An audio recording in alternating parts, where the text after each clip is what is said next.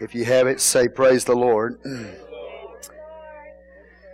want to thank God for the service Sunday morning, Sunday night. I know God really did a work and does some great things in y'all's lives. And I'm probably more thankful than you are. Amen. Praise the Lord. Amen. So we're thankful tonight for His goodness and mercy and grace. Okay, Proverbs chapter 12, verse 1. If you have it, say praise the Lord. Amen. Whoso loveth instruction loveth knowledge, but he that hateth reproof is brutish. And I won't read the whole chapter. I'll let you sit down. Father, we come before you right now. I ask your blessing to be on the preaching and teaching of your holy word. Let me do it with humility, Father God, trusting in your Spirit. In Jesus' name we pray. Amen. You may be seated in the name of the Lord. Amen. Book of Proverbs is amazing. Okay, verse 1. Whoso loveth instruction loveth knowledge, but he that hateth reproof is brutish. Now the word instruction, as we have seen before, means discipline. It means correction. Amen? Discipline or correction. Instruction. You can't learn without instruction. It is important for us to receive instruction so that we can learn. But because the word instruction is connected to discipline, this is teaching us something very important. And that is, if we need correction, what does that mean? That means we've slipped. Did you catch that? That means we have slipped. So if we have slipped then and we love correction, that means God is teaching us that when we slip or not what we are supposed to be, that there can be a correction in that.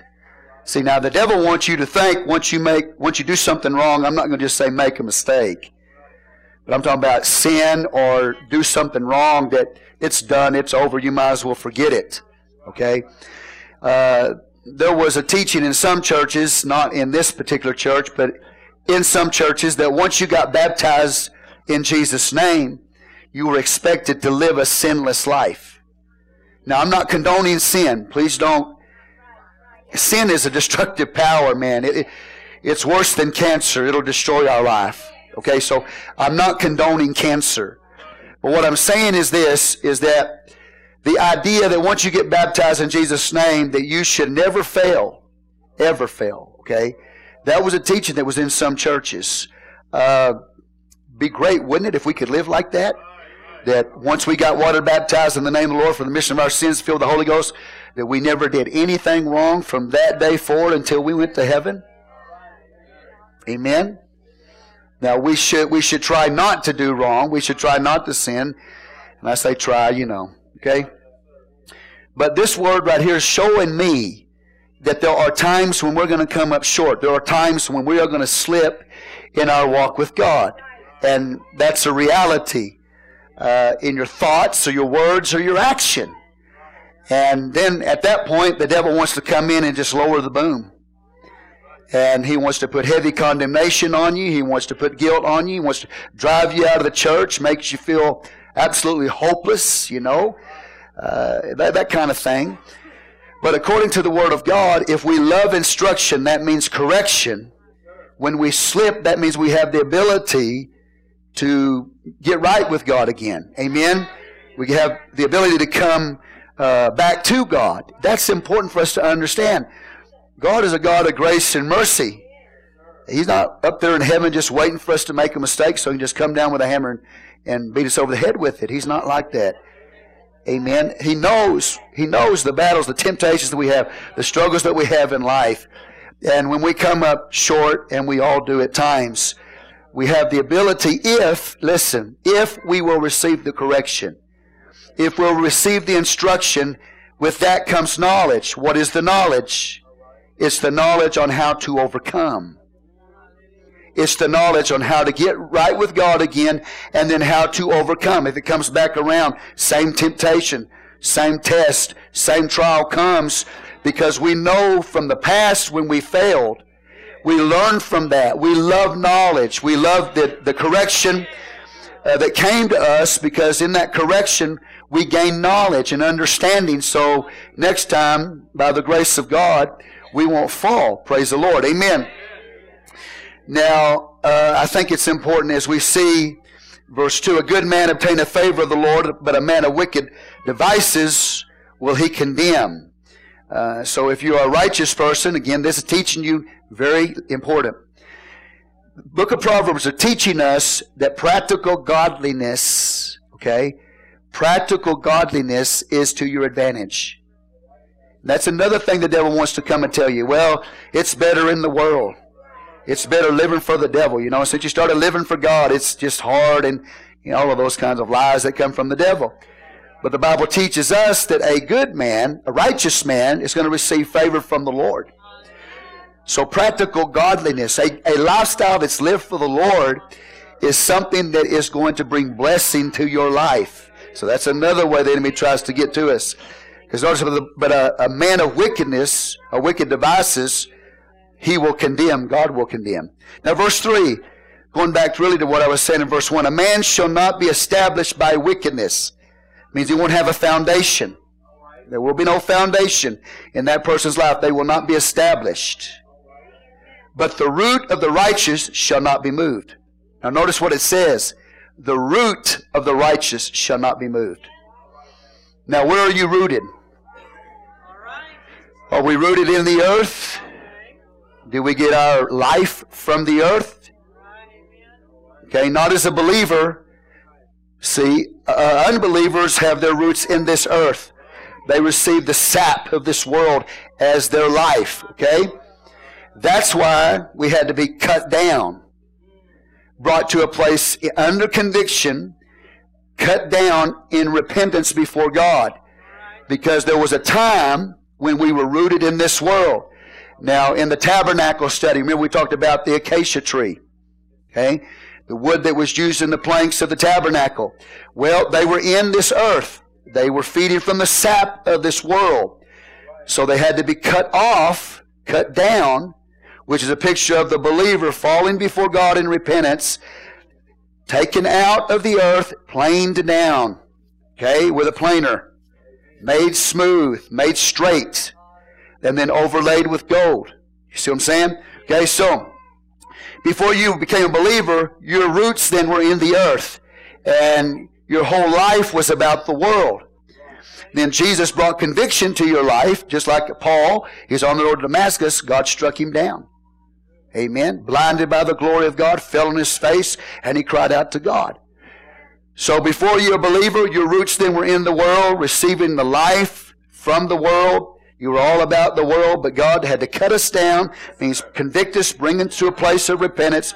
We fall down before Him now. He lifts us up. But our roots are not in the world. Our roots are in heaven. Okay, so you as a tree of God then, not rooted in the earth, you're rooted in heaven. So you as a tree are inverted. Does everybody understand what I mean? See, the roots are up here. Everything else is down here. The limbs and the leaves are all hanging down here. Now what happens if you and I fail or you sin against God? Well, that affects what you see.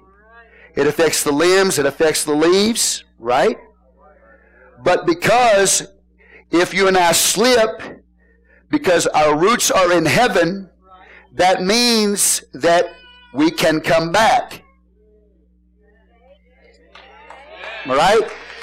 So don't let the enemy ever tell you that you can never come back, because you are rooted in heaven, and as a result of that, notice what the Bible says, a man shall not be established by wickedness, but the root of the righteous, a godly person, shall not be moved.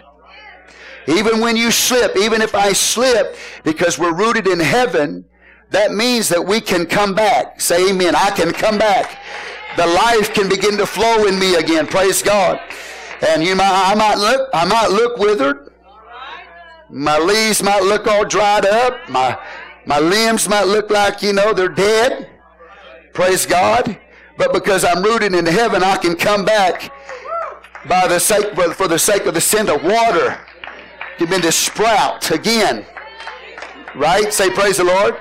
And so some of y'all see right now the trees. They come through winter and they all look dead. The leaves fall off of them, except evergreens. Leaves fall off of them. They all look dead. And all of a sudden, man, the bright sun warmth and the rains come. And pretty soon what looked dead from the roots, that sap begins to flow again. And what looked dead, you have foliage and life again. So God is that kind of God. As long as you're rooted in heaven. Now if you get back like this, you revert to type. That means now you, instead of being rooted in heaven, now you root back in the earth. Guess what's going to happen? Nothing good. But as long as you stay rooted in heaven, no matter what it looks like on the outside, when it's slipping and coming short of the glory of God, because of the sin of water, the Spirit of God can give life to you, can come back alive again. The limbs can grow and the leaves, the foliage will be green again. Say praise the Lord. Hallelujah. And so I'm thankful tonight for that. Amen. Verse 4. A virtuous woman is a crown to her husband, but she that maketh ashamed is a rottenness in his bones. Everybody said amen. Now, I want to tell you before I get into this too heavy, this can go both ways. A husband can be a rottenness to his wife. So it goes both ways. So when I start talking about, you women out there say, well, he always talks about us. He never talks about anything else. Well, it goes both ways, okay? So I've known good women with really not so good, I'm not going to say bad, but not so good husbands. And I've known some husbands that didn't have, not so good wives. So it goes both ways. Say praise the Lord. Amen? Hallelujah. So again, verse 4. A virtuous woman is a crown to her husband. A virtuous woman is a godly woman. Virtuous woman is a good woman. Praise the Lord. Virtuous woman is a gracious woman. But then we talk about another kind of woman. And this other woman makes her husband ashamed. It's a rottenness in his bones. She's not a good wife. Okay? Amen. Say praise the Lord. Now, she might have a pretty face, but it's not about a pretty face. We've already talked about the pig with the ring in it, Yeah. In its nose. It's not about how good they look, how pretty they are. It's what's in the heart. Now, I think a perfect example of this is 1 Samuel chapter 1. Now, I'm not going to turn over there and read the story. Y'all know the story real well. But there's a man there by the name of Elkanah. And Elkanah had two wives. One wife's name was Peninnah. And the other wife's name was Hannah. Now, he had two wives. And so anyway, we won't get into that. But in the Old Testament, sometimes that happened. And when you read the story, Peninnah and Hannah, there's a contrast in temperament and tongue. The difference between Peninnah and Hannah was temperament and tongue. Okay? Peninnah used her tongue. It was sharp. It was spiteful. It was used by her to provoke. Okay? She was the kind of woman, she might have had a pretty face, but there would be no peace in Elkanah's home because of her tongue and her temperament. She was always stirring up trouble. She was jealous of Hannah, but it was Peninnah that was having the babies. And Hannah was barren. In Old Testament scripture, if you were barren as a woman, man, that was a big deal. That was a reproach on you. You were looked at basically as some kind of curse from God was on your life. And Hannah couldn't have any children, But Hannah was virtuous. Hannah was a good woman. Hannah was a godly woman. A woman that was not always stirring up trouble and, causing problems in the home. Instead of provoking with her tongue, she prayed. Amen. Now, probably after Elkanah married Peninnah, he probably wondered in his mind, why in the world did I ever do that? Amen. Because there was just no peace. Say, no peace with Peninnah. Okay? And probably he just, he saw a pretty face one day and he said, man, she sure is pretty. And brought her into his house and married her. And there wasn't one day of peace the rest of his days, man. Always provoking. Hallelujah. Her temperament, she's always wanting to fight all the time, angry all the time. I mean, that's in the Bible. Okay? That was her temperament. And the thing about it is it doesn't make a lot of sense because Elkanah did not neglect Peninnah. Amen? The Bible there was no reason for her to be jealous over Hannah. Elkanah was a good husband. He didn't neglect Peninnah. He didn't neglect Hannah. But for some reason, Peninnah was just that kind of a person. Her temperament and her tongue. Just destroying everything that she possibly could, man. Provoking Hannah and making Hannah feel bad. And just always stirring up problems all the time in the house. Amen. And Hannah, the good one, I say the good one. Amen. The better one, I should say. She's the one that's not giving birth to any children. And she's in a lot of sorrow over that. She's grieving over the fact that she cannot have children. And so what does she do? Well, she doesn't stir up a lot of trouble like Peninnah because she doesn't have the spirit of Peninnah. She doesn't have the temperament of Peninnah. She's got a gracious heart. Her name, Hannah, means grace. And what does she do? The Bible says, instead of provoking and causing problems, blaming somebody for her barrenness, she goes to God in prayer. And you know what God did? God heard Hannah's prayer. And the Bible says, as a result of her prayer, God supernaturally gave Hannah Samuel. One of the greatest prophets in the Old Testament was Samuel. And it came out of prayer by a woman by the name of Hannah. Praying. Supernaturally, God gave her a child. And what did she do when she had the child? She took it back and gave it to God. So you gave me Samuel, I'm going to give him back to you. And it traveled. Every year they would travel. And they'd go up there and they would see. He was up there with Eli. And he'd go up there and see what kind of prophet that Samuel was becoming under the tutelage of Eli. Every year, just go check him out. Gave him to God and left him in the hands of God. Praise the Lord. Now that took a lot of faith. That was her firstborn son, supernatural child from God. But she said, I'm going to give this one to God. I'm going to trust God with him. And God can make out of him whatever he wants to make out of him. And they would go to the house of God. And they would check on Samuel every year. Praise the Lord. Bring him some gifts. Check and see how he was doing, And would you believe that God gave Elkanah and Hannah even some more children? On top of Samuel. Praise the Lord. Hallelujah.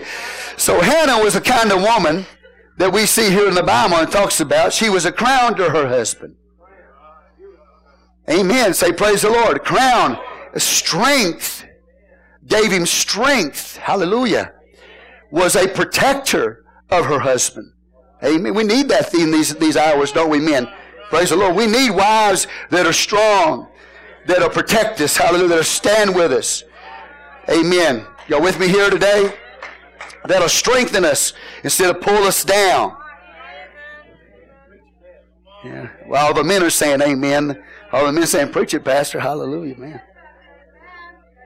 But I know we got some Hannahs in this house. We have Hannahs in this house. I was thinking about it while the singing was going forth. The Hannahs that were singing. And then some of y'all that were up here in the front and even in the back, I didn't turn around and look, but the worship, you see how powerful that is? The prayer and the worship. I can't tell you. See, that's what the enemy's after. He wants to oppress you. He wants to push you down. He wants to keep your praise down. He wants to keep you discouraged. Because when the women of God get a hold of God in the house of God, supernatural things begin to happen. Amen. Children begin to be born in the kingdom of God because the handmaidens of the Lord know how to get in touch with God by prayer. Amen. And things might not be going just exactly like you want them to, but you know how to get a hold of God. You know how to pray. You know how to touch the throne of God and to believe God for a change, supernatural change to come. And I cannot tell you how powerful what I felt in the beginning part of this service, the worship that was coming from the handmaidens of the Lord God Almighty in this house, just the power, the presence of God. I'm a big crybaby anyway, but I couldn't keep the tears back, man, because you could feel God Almighty in this place. See, that's why you women are so important. You are so important to the kingdom of God. Amen. Godly women that are like Hannah, gracious, know how to touch the throne of God, know how to pray, know how to turn things around, know how to change things in the Spirit through the power of prayer, believing in God. Even when it's impossible. Even when your womb is barren. And physically it's impossible to say, no, I'm still going to be gracious. I'm going to be gracious. I'm going to be a woman of God. Hallelujah. I'm going to retain my integrity. Praise God. I mean, I know life sometimes is hard and battles come and none of us are perfect, okay? And sometimes we do things wrong and we handle things wrong. But I'm going to tell you something. That's what the enemy wants to do, is to keep you in that place. Because you are powerful when you're moving like Hannah moved. I can't tell you how much of a difference, woman of God, that y'all make when you're moving with God in the Spirit. I can't tell you how much difference that you make in a church service.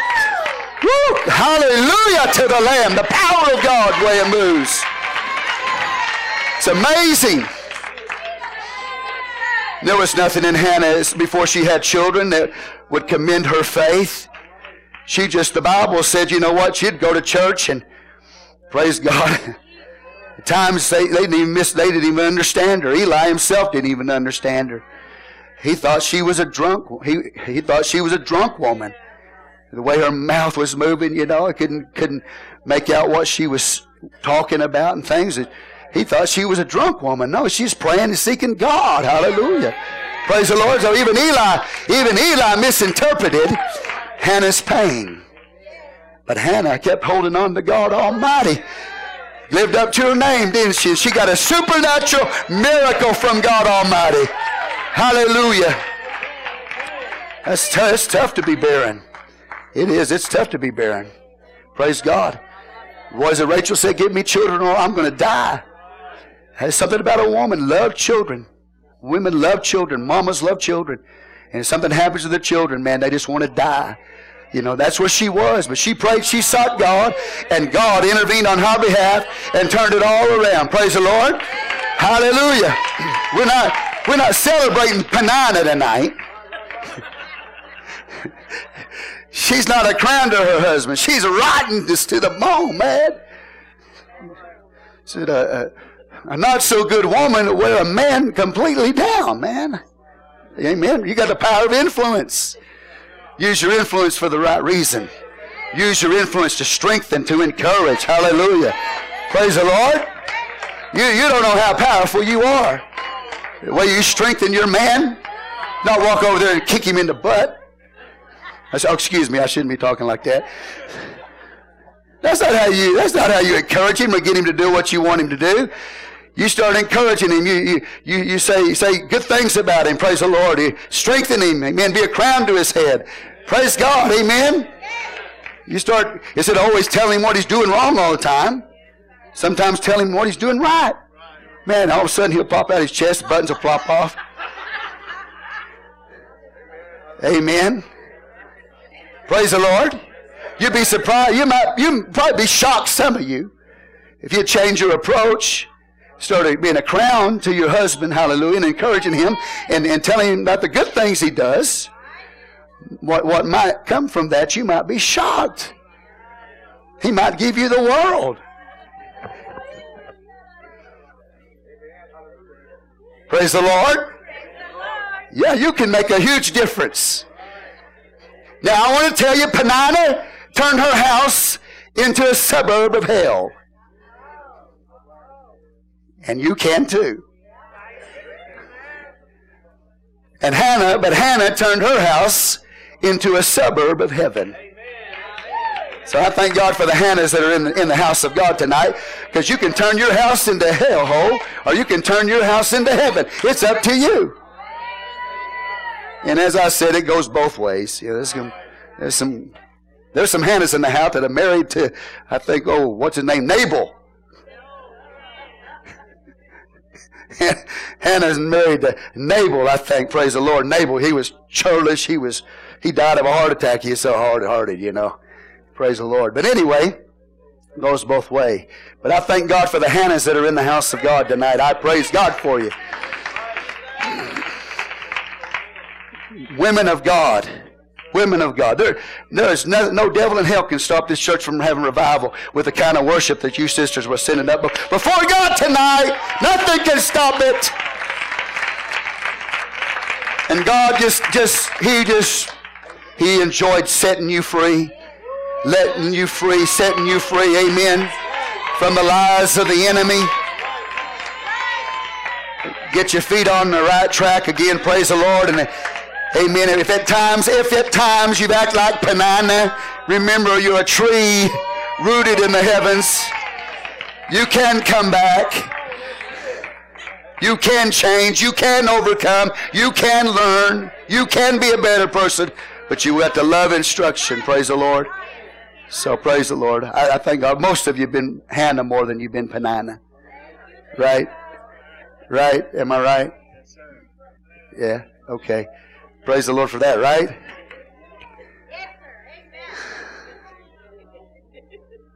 A virtuous woman is a crown to her husband.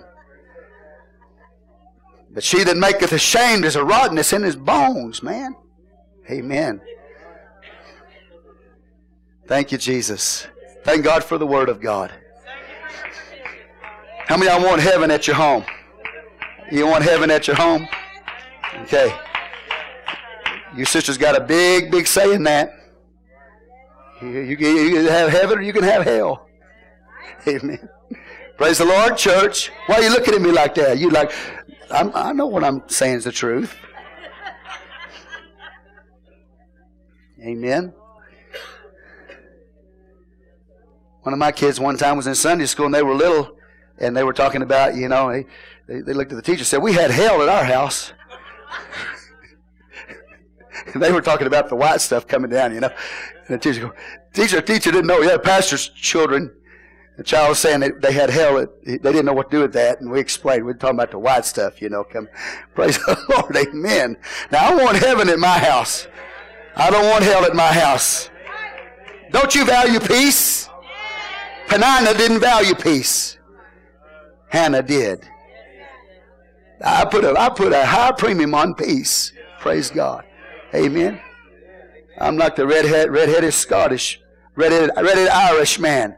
I'm going to have peace in my house if I got to fight for it. Peace is important to me. Praise the Lord God. So you've been acting like Peninnah. Amen. Just blame it on the hormones and go on. And that's not me. That's not who I am. I'm rooted in heaven. I'm a Hannah. I'm not a Peninnah. I'm blaming it on my hormones. I'm just having a bad time right now. But I'll repent. Thank you, Jesus. How many want heaven in your house? Before you get married, amen, remember, you got a Peninnah or you got a Hannah. Which one you going to pick?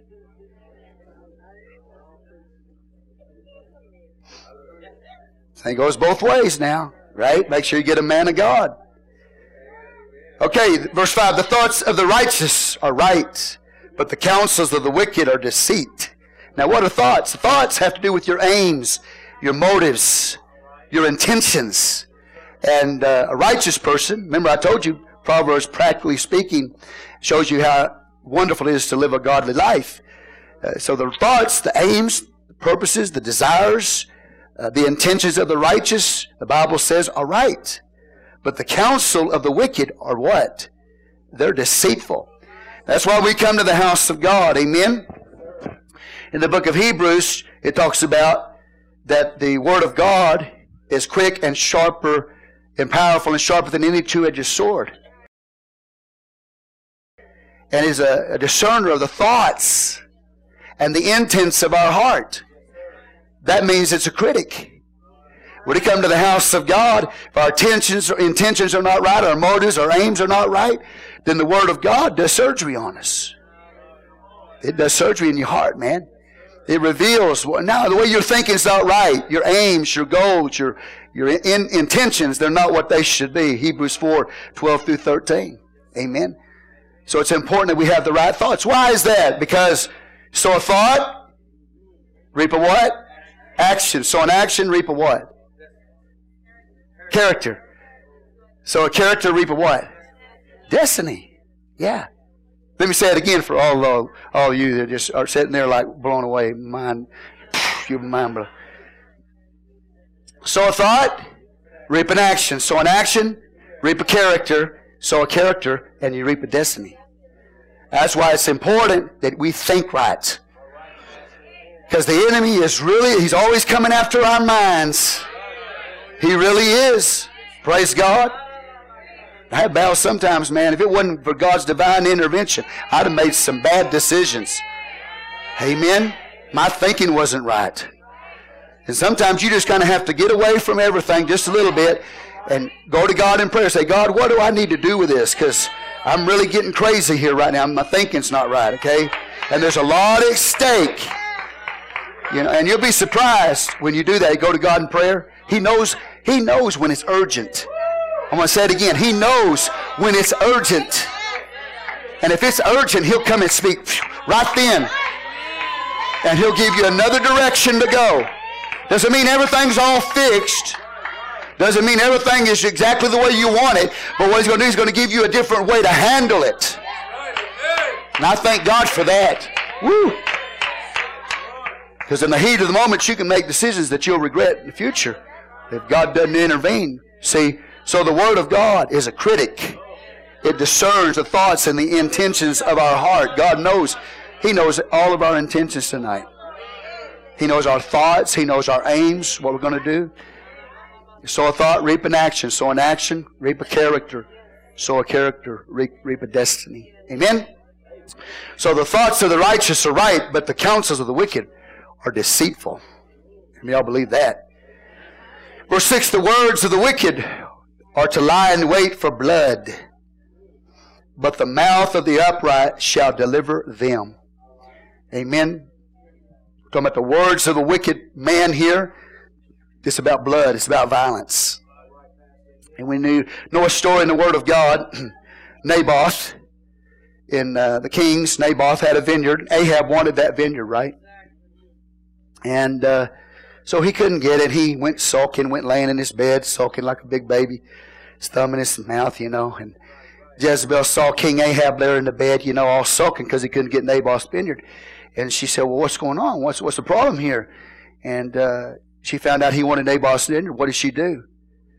She hired false gossipers to come and speak lies about Naboth. And as a result of that, that man was killed. Just so Ahab could have his vineyard, that man was killed. When I was thinking about that, it kind of crossed my mind. You know, God let that happen. God let that righteous man be brought down by the evil words of a gossiper. See, sometimes God, He won't step in and people say things, amen, violent words, slanderous things, lies. Do you know sometimes God won't step in and stop that?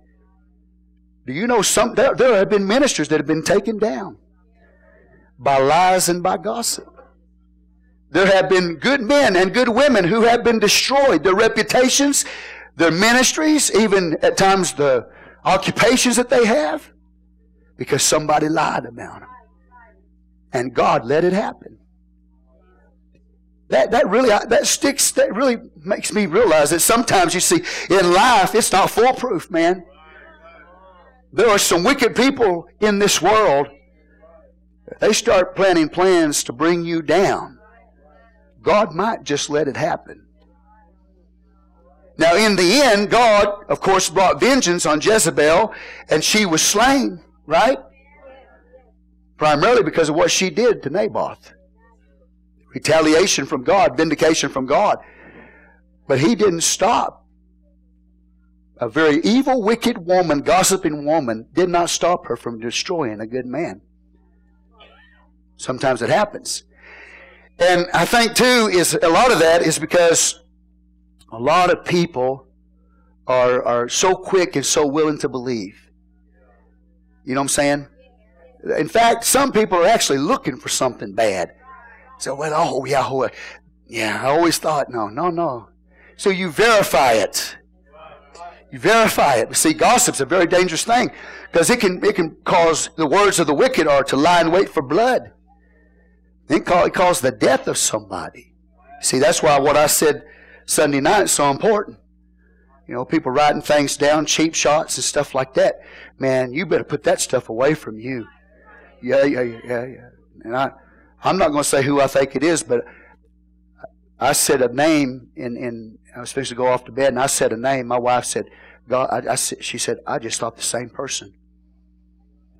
Okay, so it said I have verified truth, okay, that it is that person. I'm not just going to, act on what I feel or what she felt together. But it's interesting that what I said, then she said I thought the same person. So God probably I know God has your number, but He may have already revealed it to us. But you take cheap shots at people, man, use violent words to destroy people, guess what? God hears that. And He'll probably let it go. He'll probably let it happen. But eventually He'll make it right. Amen. So remember, my words and your words are very powerful. We can use them to edify, to save, or we can use them to destroy. And we'll get a little bit further into that in just a minute. We'll see words are like a knife. Man, they're piercing. Sometimes a word is sharper than a knife, man. So somebody put a knife in you, that's not really good. It hurts. But sometimes words hurt worse than a knife put inside of you, man.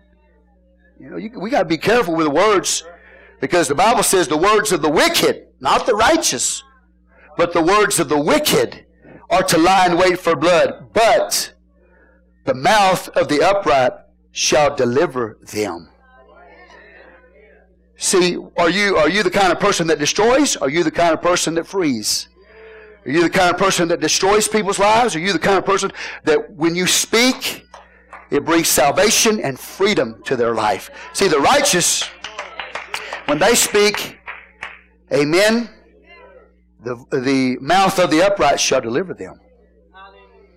It comes out of the mouth of a woman or a man of God, words fitly spoken in a time, that word really can deliver people, save people.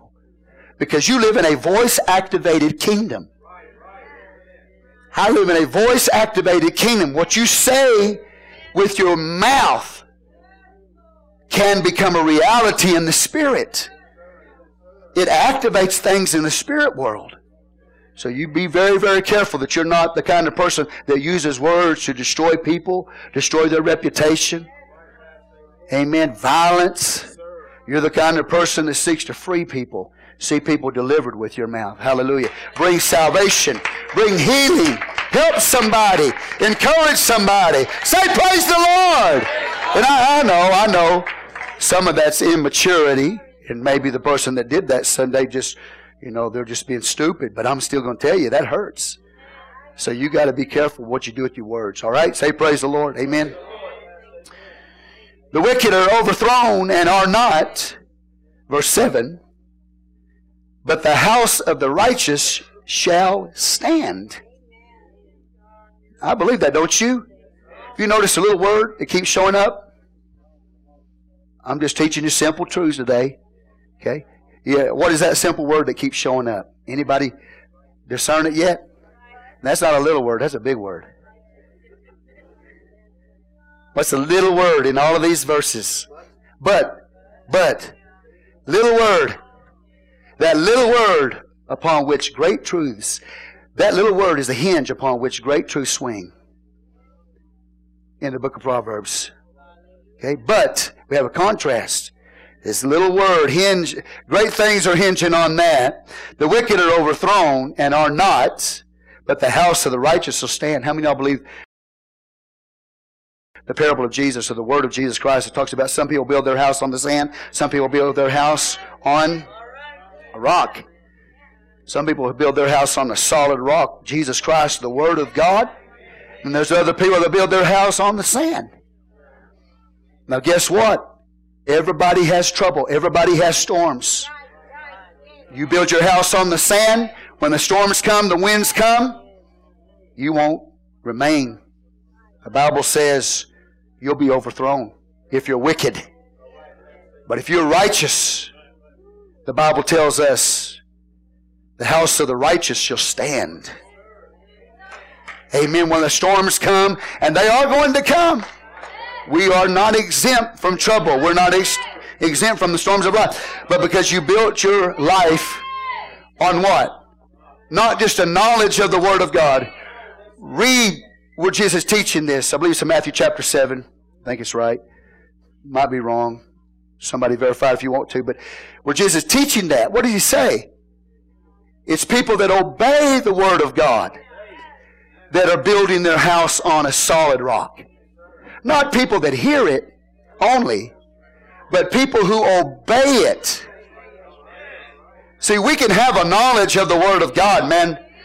You know, we can know the Bible inside and out with knowledge, but if you're not obeying the Word of God, if you're not living it, then you're the person that's building your house on the sand.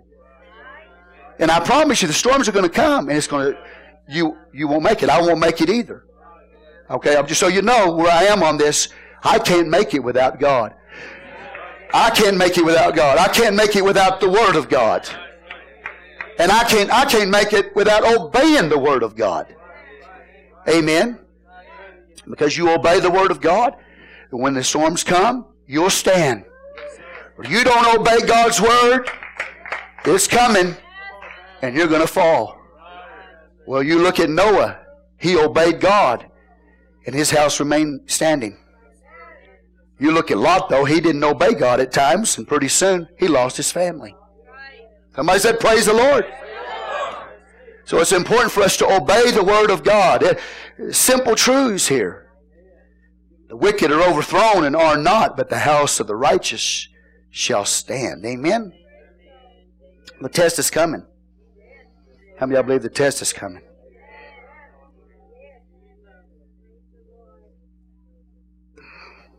We all have tests.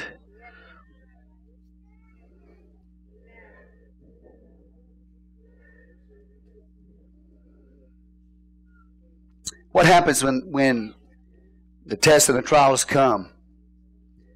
Amen. What if we're not obeying God? See, obeying God means I'm not right with the Lord. Okay? So what's this verse telling you? It's telling you tonight, if you're not right with God, get right with God. The intensity of practical godliness in the book of Proverbs. The intensity of it. If you're not right with God today, I don't care who you are, little, old, whatever, man, woman, child, whatever. If you're not right with God, get right with God tonight. Amen? Obey God. It's important. The Bible goes on and says in verse 8, a man shall be commended according to his wisdom, but he that is of a perverse heart shall be despised. If you want respect, okay? Now, two things a man needs he can't live without. This is literally true.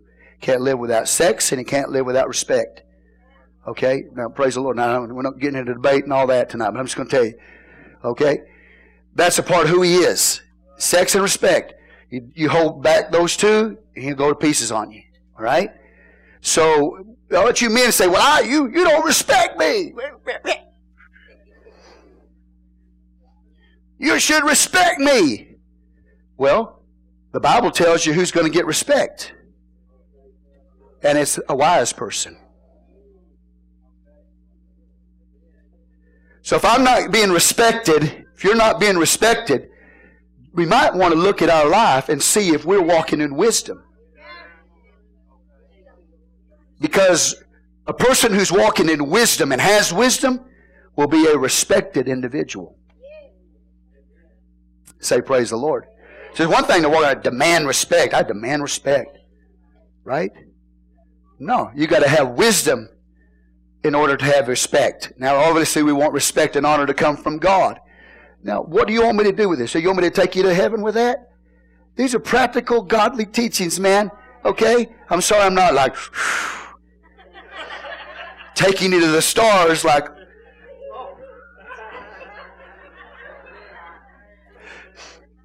Okay? But I'm doing my best. How many of y'all want respect? Men and women want respect, right? Well, then be wise. Praise the Lord. How many wise people out there I got out there? Wise women and men. There you go. Yeah, all right. Had a whole house full. I didn't even look up. But he that is a perverse heart, that means crooked. Amen. Shall be what? Despised. Now, despised by God. Despised by God. That's big, man. You want God to respect you, then walk in the wisdom of His Word. If you don't walk in the wisdom of God's Word, God will despise you. You don't want to be despised by God. And if God despises you, at some point, everybody else start despising you too. How many want honor, respect? Then be a person of wisdom. Verse 9, he that is despised and hath a servant. Now I'm going to read this slow because this is a mouthful. He that is despised and hath a servant is better than he that honoreth himself and lacketh bread. So this is a proverb about appearance. Appearance. Say appearance. We got one guy here that is putting on a show. He's putting on an appearance of something, okay? And look at it. Look at it again so we'll see what we're talking about here. He that honoreth himself lacks bread. So he lacks bread, but yet he's putting on a show, an appearance that he has something. But you see, this is a hypocrisy. Okay? Now listen, this is careful. What he should do, instead of acting like he's got it all together, appearance-wise, he should humble himself and labor.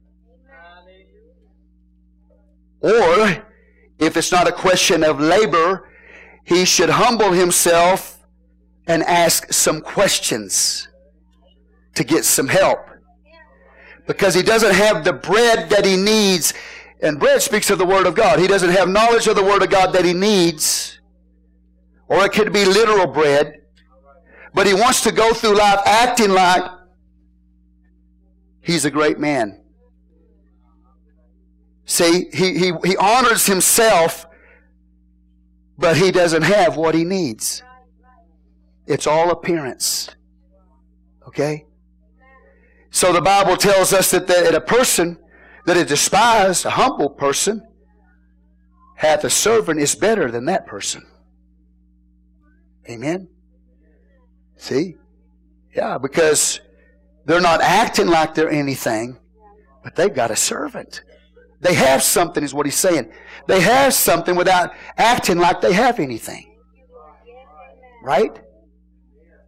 Better to be a humble person, despised person, with a servant than to don't have any bread and walk around and act like you do. Man, we live in a world today where people are pretenders. They walk around, man, they honor themselves, make an appearance that they are really great, but they don't have anything. They don't have any bread. physically or spiritually.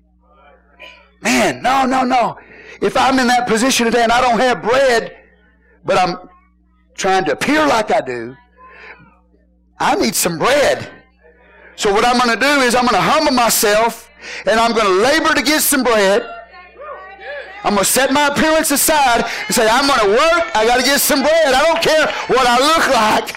I need some bread to eat.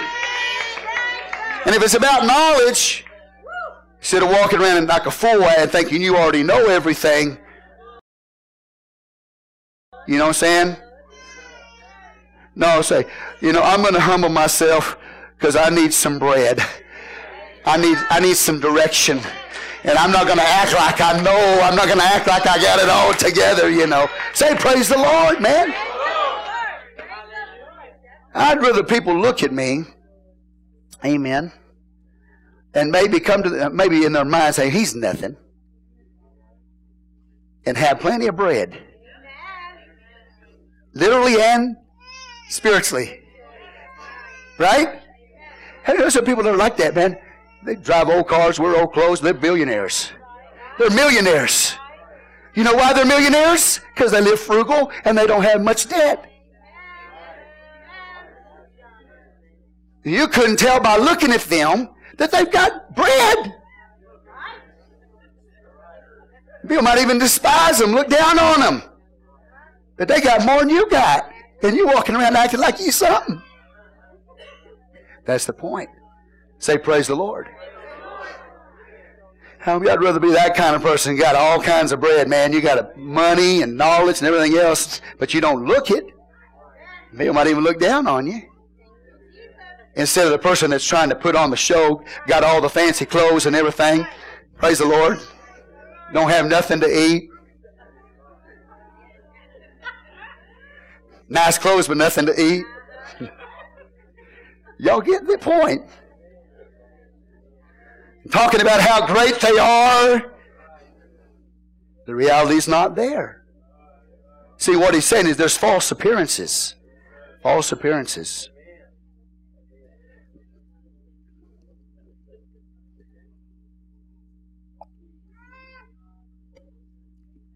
Look at your neighbor and ask him a question. Do you have the goods? Or are you just acting like you do?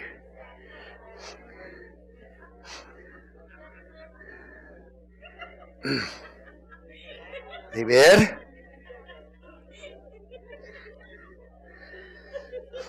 See, we're going to talk about, the Bible's going to talk about a little bit about people who are rich and don't have anything. Amen. Rich but poor. Then we have some that are poor but are rich. Which means you got some people who are trying to put out that there's something and they're not. And then there's some people that hide who they are, but they got the goods. Woo! Amen? There's some people out there, they want you to think they're scholars. And they don't have. And then there's some that don't want you to think they're scholars, but they got a lot of knowledge of the Word of God. See? It's all about appearances. Somebody said amen. Are y'all all right? So how many of y'all would rather be the despised man that's got a servant than the man who honors himself and don't have no bread? It's all about appearance. No, it's better for us to humble ourselves, to labor when we need to labor. It's better to humble ourselves and ask questions when we need to ask questions. Say, hey, I just don't know. I just don't have the answer. Woo! Instead of living a life of false appearance. Amen. Y'all okay? Okay. All right. I'm having a good time. I know y'all are.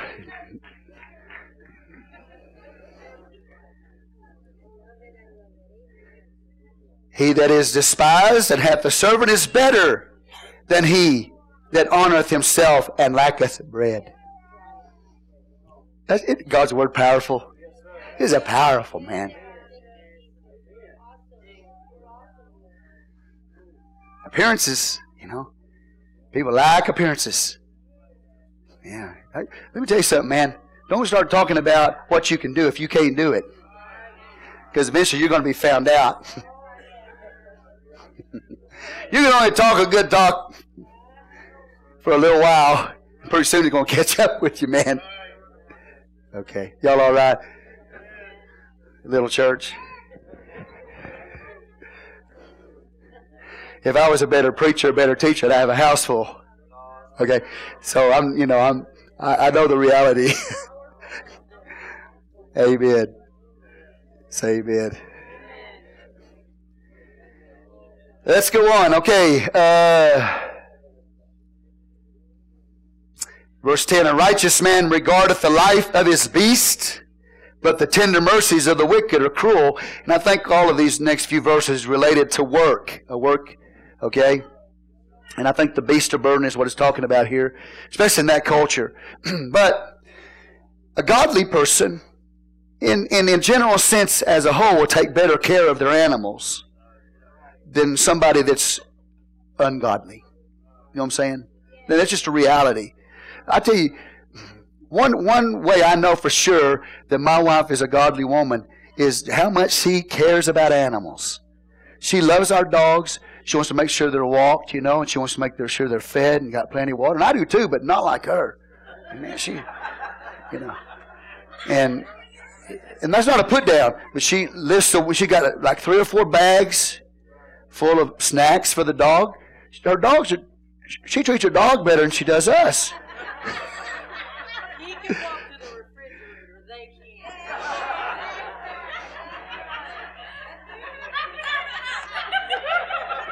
can't.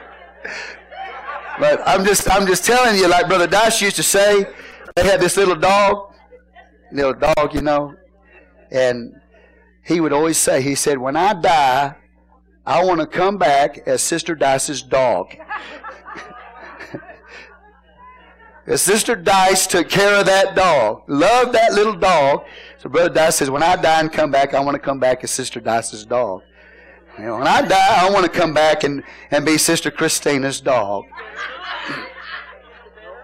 Man, they get snacks, She can't, no, that's not a put down. Don't be a panana. I'll stand over here.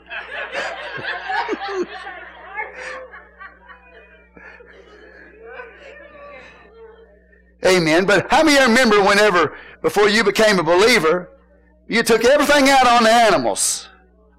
You kick them, cuss them. Have a bad day, the poor dog comes up there and wants to just be pet, and you kick him in the mouth, man. Cuss him. Poor dog. Cat, threw the cat across the room. Amen. Right, throw it up in the air, see how high you can throw it up there, just see if it comes back down and lands on all 4 or not. Because you said a cat always lands on its feet. So you tested that reality. Woo! You know what I mean? Cat has 9 lives. You tested that reality. No, that's before you knew God, man. You were cruel, even cruel to your animals. Then you got God in your life, right? Man, you changed your attitude. You even changed toward the animals. Praise God. You know Nineveh? Y'all remember Nineveh? Y'all heard of Nineveh? Jonah went and preached to Nineveh. Yet 40 days and Nineveh be destroyed. Man, when that prophet spoke, the king of Nineveh got off his throne. He humbled himself before God, called a fast for all of Nineveh. A fast to get right before God, to stop the judgment. And let me tell you something. When God intervened like that through that prophet's mouth, the king said, we're even putting the animals on a fast because we want the animals to be saved.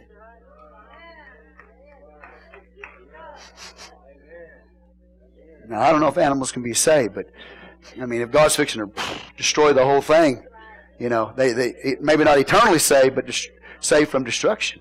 They put the animals on a fast. Right? There's something about the heart. It changes your heart so that you'll be no longer cruel to animals. Man, That bothers me, man. Cruelty to animals. You know. I know, and it bothers you too. And why does it bother you? Because you're a righteous person.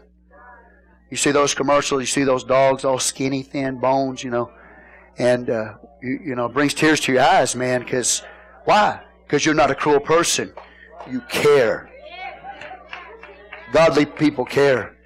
Hallelujah.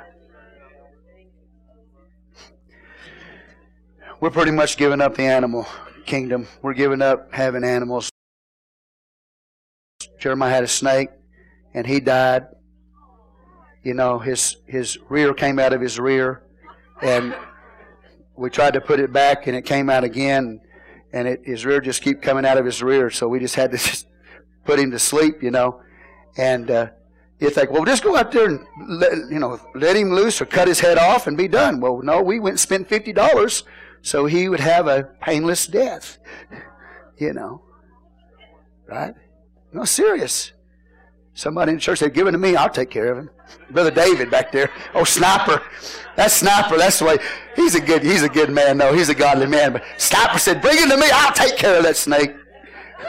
Free of charge. We spent $50 on the snake so he could go to sleep. Painless death. And then Jeremiah, after he got through with the snake business, then he went into the saltwater fish tank business. And hallelujah. Amen. All we have left now is corals and a rock. You know. That's all we got left, man. Is some corals and a rock. And that's where it's going to stay. But the corals are alive, but it wasn't his fault.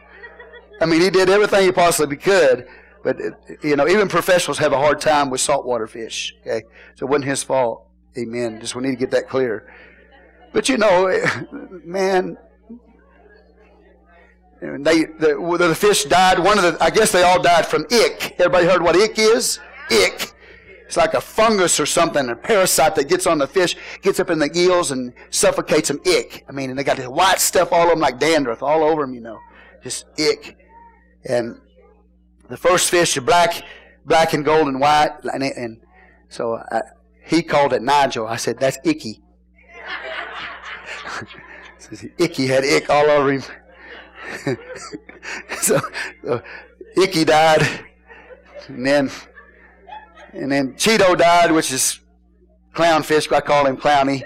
Clowny died from ick. And then, what was the yellow one? What was the name of it? The tang, a gold tang.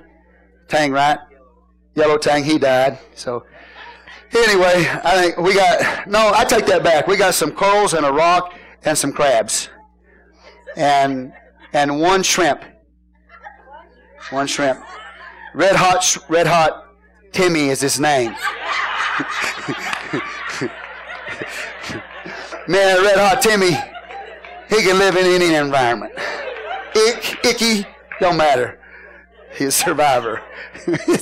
He's serious, man. He got red on the back. You can call him Red Hot Timmy. So, man, we're going out of the animal business, animal raising business, because it seems like everything just wants to die on us. But, I mean, it's crazy how you get attached to such little things, You want to cry over the dying, a little fish that dies. You're going to cry over it. Amen. I mean, so that's because you got a heart. How many of you have a heart? Amen. Amen. You got a heart. I got a heart. I got a heart. You got a heart? Praise the Lord.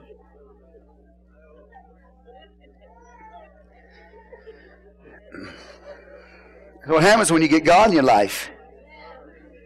How many of y'all ever had an animal die? Okay.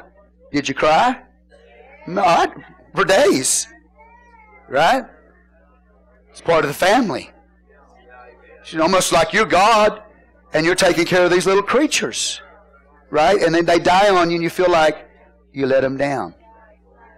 I know, it's hard. It's hard. Brother Edmonds won't even have an animal. Brother Edmonds told me, he said he had a cat, and something happened to the cat, And so he said, Brother Carter, I'm not going to get any more animals. He said, I get too emotionally attached to them. You know. Amen.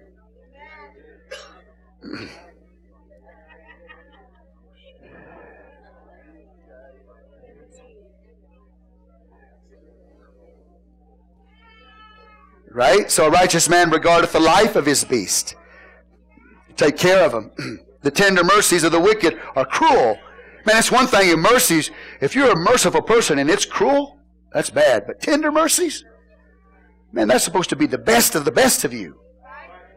And if the best of the best of you are cruel, man, how cruel is that? You understand? Am I boring you? I'm sorry. Okay, I almost quit the book of Proverbs last night. I did. I almost quit it anyway, but I kept going because I felt like God told me I needed to do it. If nothing else, to preach on Panana Hannah. All this other is just extra. Okay?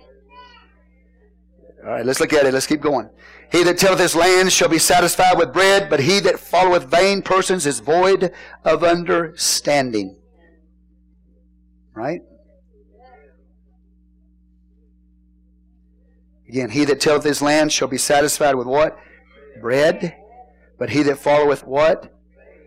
Vain is vanity.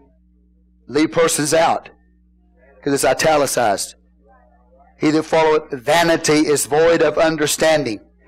That means, brothers and sisters, listen, I know, forgive me, but that's the way the book of Proverbs is. It goes from one thing to another.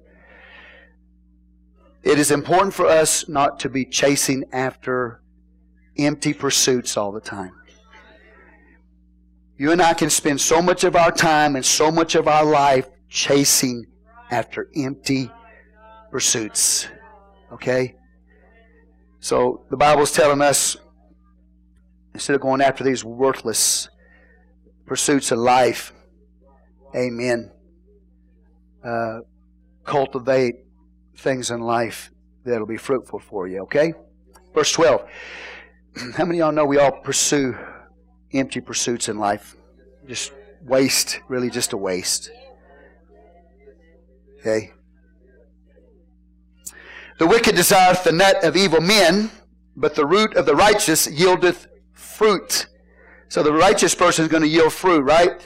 But you have wicked people, and what do? Well, they see what's the wicked have in their nets. Okay?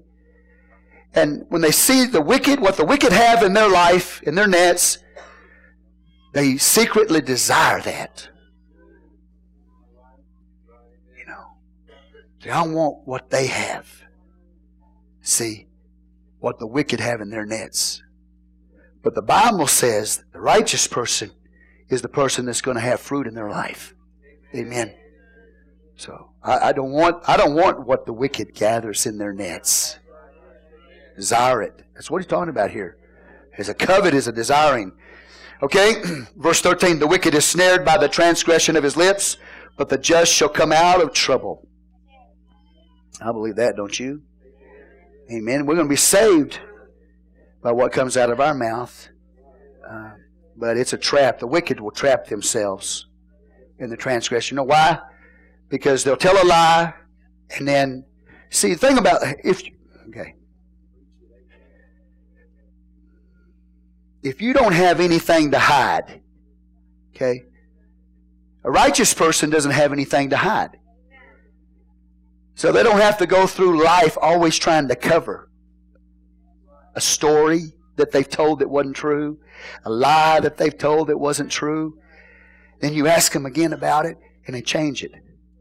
Why is the story always changing? Because it's a lie. But the righteous person doesn't have anything to hide. Amen? What comes out of your mouth is the truth. So you don't have to always... See, I have a friend, he told me the other day, he said, man, his wife is a trainer, personal trainer, and he said, my wife is working with some people, and they'll walk up to her, and they'll tell her about a workout they did, and then next time they go and talk to her, they completely change what they did. You know what he said to her? He said, you need to be more careful about who you work with. And what did he say? He went on to say, he told his wife, he said, watch their body language. I told him, I just taught the church that. Watch people's body language. Amen. Experience and observation will tell you how to apply a proverb. And I just told him that. So, amen. There's some people, man, they're going to be trapped because there's something always coming out of their mouth that's not true. And eventually, amen, they're going to keep changing the story and keep changing the story and keep changing the story. Pretty soon, they're trapped. Somebody, a very wise attorney, know how to trap people in their lies. Amen? See. Woo! Praise the Lord. And not just wise attorneys, but a good mom and dad knows how to find out the truth. See, I know some of y'all think mom and dad's dumb, stupid. You got pull the wool over their eyes, and you're one thing one place, and another one thing in church, and another thing over here when you're with your buddies. Right? But your mother and your father are a lot smarter than you think. They have the ability to trap you, to snare you with what comes out of your mouth. So you just tell them the truth, because you can't tell the same lie twice the same way. You just can't do it. No matter how hard you try, you're going to change one little detail, and they're going to go, I got you. If you're a righteous person, you don't have anything to hide. You just come out and tell the truth. If you're trying to hide something, you're going to try to cover it up, and eventually you'll fall into a trap, man. Best thing to do is just be truthful. Hallelujah. I've sat with people in my office, man. I've talked to them. I said, did you do this? Did you do this? No. I knew they did. Amen. Come to find out they did. Somebody said amen. So just might as well come out and tell the truth. Because if you're trying to hide something and cover it, I promise you won't be able to tell the same story over and over again. There'll always be something a little bit different. Hallelujah. Praise the Lord. You'll be caught. Look at your neighbor and say, you'll get caught. Your words, it's coming home to roost. You're going to get caught. Amen. That's why if you tell the truth, it'll always be the same. You try to lie and cover up, you're always going to be changing. Eventually you'll be trapped with your own words. A man shall be satisfied with good by the fruit of his mouth, and the recompense of a man's hands shall be rendered unto him. You'll be satisfied if you got the right kind of words. How many want to be satisfied? Just speak the right words, and you'll have satisfaction. The way of a fool is right in his own eyes, but that he either hearketh unto counsel is wise. A fool, the way of a fool is right in his own eyes. That means a fool is never wrong. Brothers and sisters, a fool is never wrong. Not to him or her. They're never wrong. A fool will never admit they're wrong. How many of you know, brothers and sisters, tonight, as I bore you with the book of Proverbs,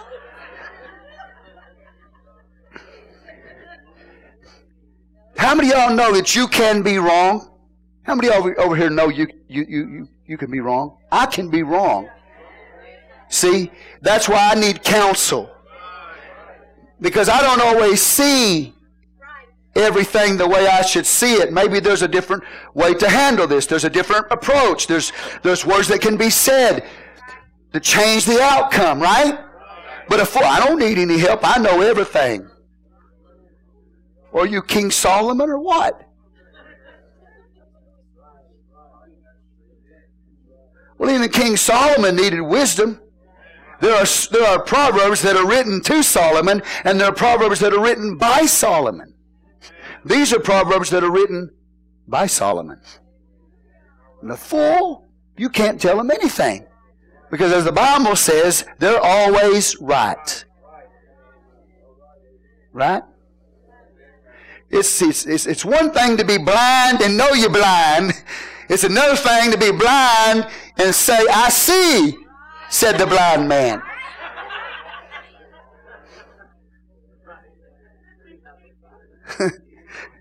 Look at your neighbor and say, the blind man said, I see, said the blind man.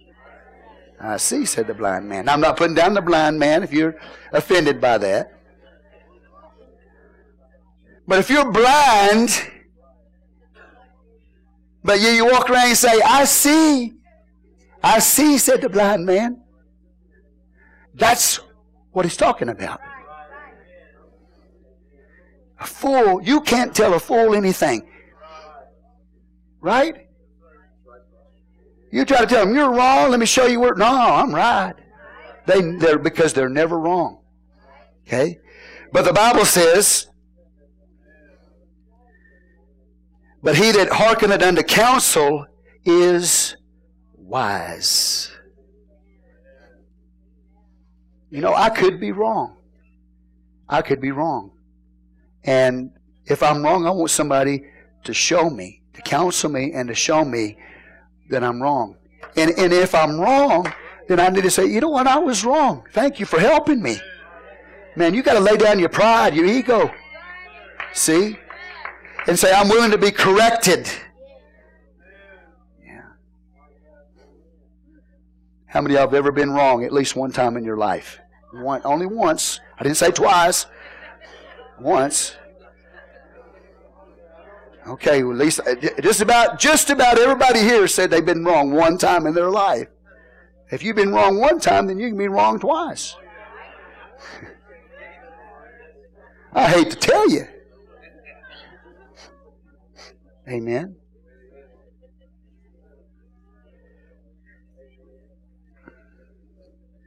So the way of a fool is right in his own eyes, but he that hearketh unto counsel is wise.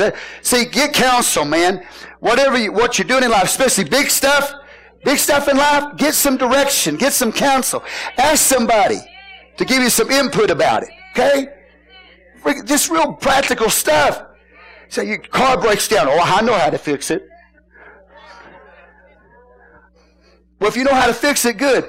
But if you don't know how to fix it, don't act like you know how to fix it. Right? Go to the mechanic.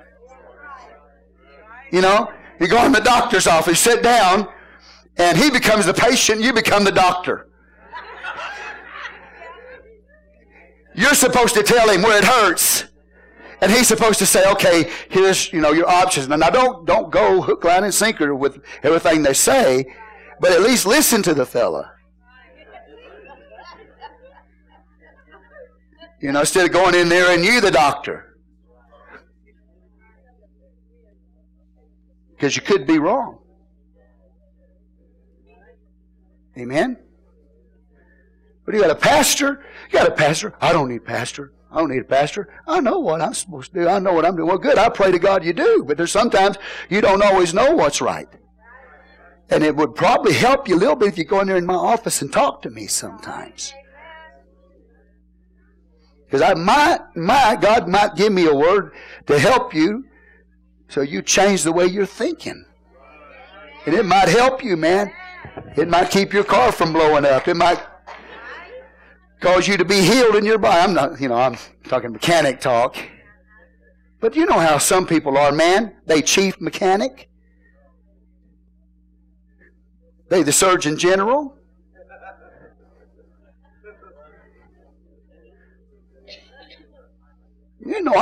Oh, hallelujah. Anybody? Yeah, I'm talking to you now, man. See, that's the characteristics of a fool. They know it all about everything. That's insanity. Nobody knows everything about everything. Say, praise the Lord.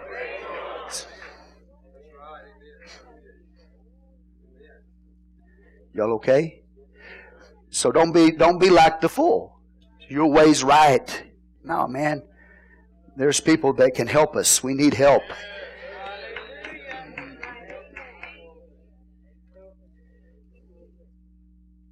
See, the blind man thinking he can see. See, Jesus talked about Pharisees. The Pharisees were like that.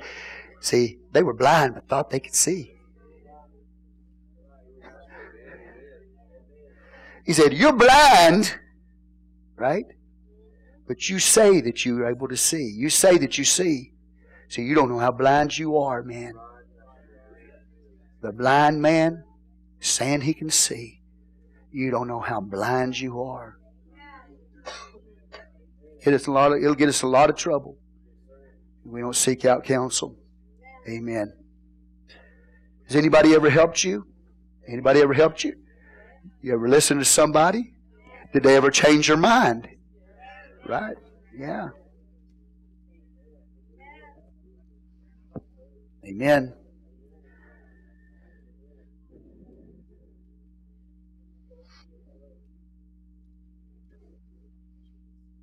He that speaketh truth showeth forth righteousness, but a false witness deceit. Again, we're still talking about words. Verse 18, there is that speaketh like the piercing of a sword, but the tongue of the wise is health. Again, slander, man, it's like a knife, like a sword, piercing your heart. These are all outcrops of the tongue is an outcrop of the character. Verse 19, the lip of truth shall be established forever, but a lying tongue is but for a moment. That means it won't last. Won't last. Truth is going to continue, man. It's going to go on and on and on and on. But a lie, it won't last. It'll come to an end. That's right. Doesn't have a very long life. Say, praise the Lord. Doesn't have a long life. If it's a lie, it doesn't have a long life. Truth does. Believe that. Say amen. Woo, you should know the truth, and the truth will make you free. Man, I don't know if you're all bound up tonight. You're bound up. The truth will make you free. If you're bound, you might be listening to a lie. Because the truth will make you free. You just got to find it. You got to hear it. You got to, yeah, that's it. That's right. Verse 20, deceit in the heart of them that imagine evil. Deceit is in the heart of them that imagine evil, but to the counselors of peace is joy. Deceit is in the heart of them that imagine evil. Deception. But to the counselors of peace is joy. See, these images, the imaginations that we have in our heart, we can be building idols. Images. We got images set up in our heart. All kinds of idols set up in our heart. The things with deceptions. Idolatrous deception. Amen. A counselor. But to the counselors of peace is what? Is joy. Jesus said this, blessed are the peacemakers, for theirs are the kingdom of God. God wants to bring peace to our life. Now, if we're not right with God, He'll take peace from our life. But if we're right with God, He wants us to have peace. And He's going to put people in your life to counsel you, bring peace to you. Verse 21, there shall no evil happen to the just, but the wicked shall be filled with mischief. This is a general statement, right? There shall no evil happen to the just, but the wicked shall be filled with mischief. That simply means that a person, the wicked, they just go from one sin to another sin. Mischief. Okay? Always tearing down the good. Always tearing down the good. Always tearing down the good. Pinana. I'm stuck on Pinana. Always tearing down the good, right? Okay. Say praise the Lord.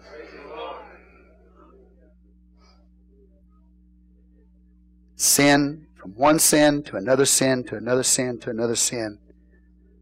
But we see here, there shall no evil happen to the just. And I believe what God is saying there is that God will give you the ability to resist sin.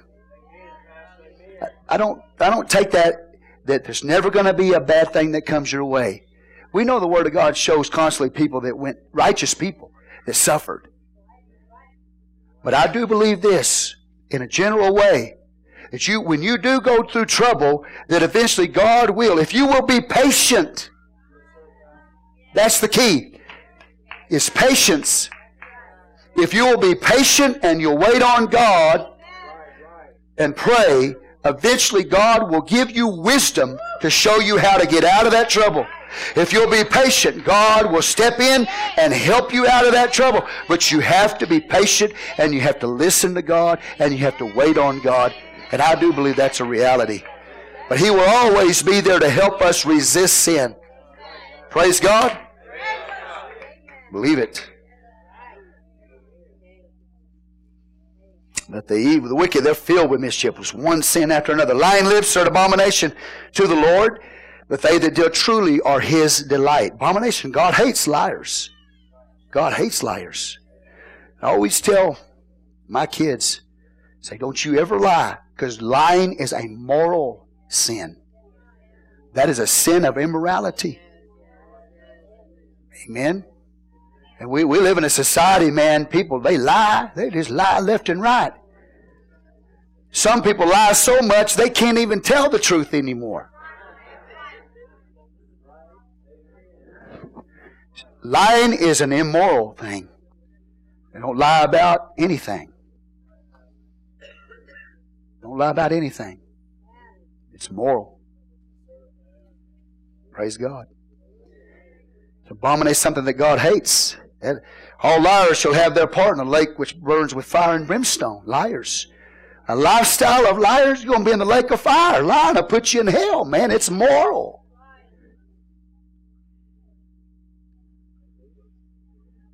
Well, somebody said, I just told a little white lie. No such thing. Little white lie. All liars shall have their part in the lake which burns with fire and brimstone. That's one thing, man. Now, lying, you can be in error. I have been in error at times. Been in error. But lying is you know what is factually accurate, and you are deliberately seeking to mislead somebody. That's lying. Deliberately seeking to mislead somebody with what you're saying or what you're doing. Okay? So you might be in error, but that don't make you a liar. But if you're intentionally misleading somebody with your actions or with your words, that's what God's talking about. Trying to hide something, trying to cover something up and live in a lie. See, it's not just what you do with your mouth. You and I can live a lie.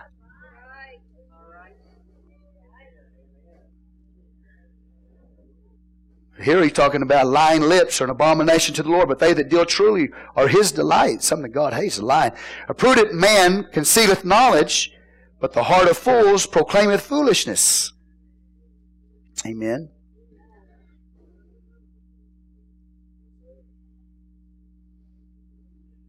Amen. Again, the fool, verse 23, there's so much in the Bible that talks about the fool. If we had time, we could just teach you on the fool, what the characteristics of the fool are. But here we see that the fool is always talking foolish words. Just foolish talk, okay? Prudent man concealeth knowledge. Amen. I think a prudent man concealing knowledge has to do with the fact that they think things through. Okay? Especially big decisions. They'll hold the knowledge in. They'll think it through. They'll think about what they're doing. Okay? That kind of a thing. Won't do a lot of talking. Just going to think. But a fool, on the other hand, man, they just ramble. Just talk. They never stop talking. The wise man, though, righteous man, prudent man, thinks things through. If you think things through in life, another thing, brothers and sisters, don't speak out everything. Don't say everything that comes to your mind, okay? Don't repeat everything you've heard. Okay? I'm sorry. This is just so basic, but I'm talking to you, all right? That's all I'm doing is talking to you. I know you know all this, but that's okay. Let me talk to you.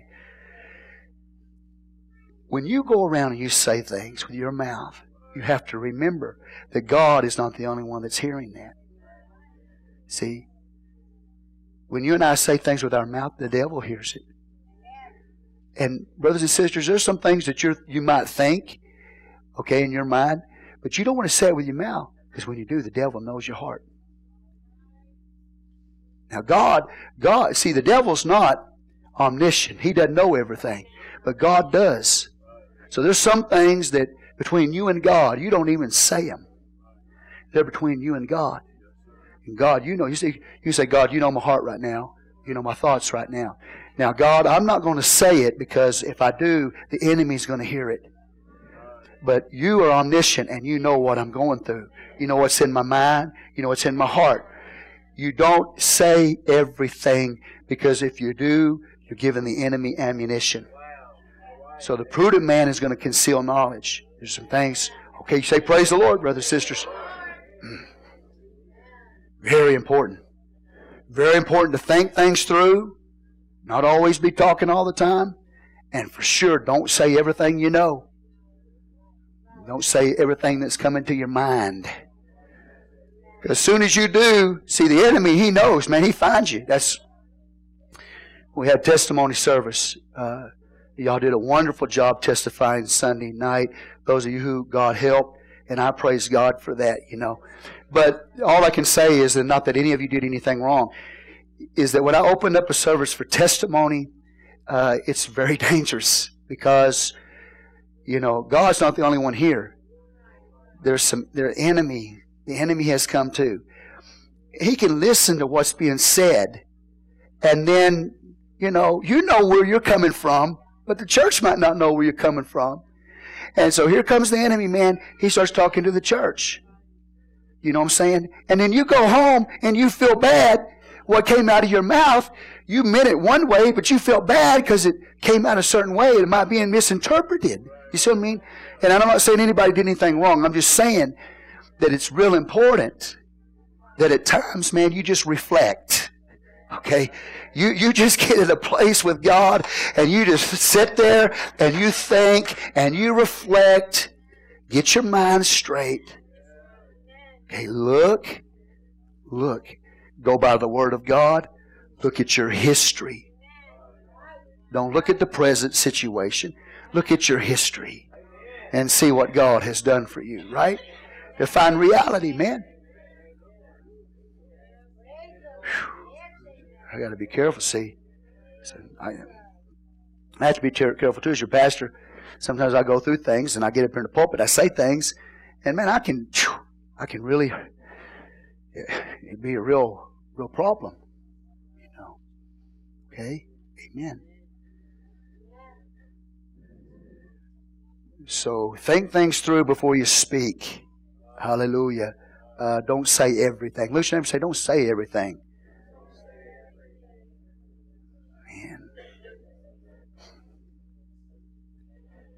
Man, I tell you what, that's, you know why I don't open up services or testimonies very often? Because you can get yourself in trouble like your pastor does.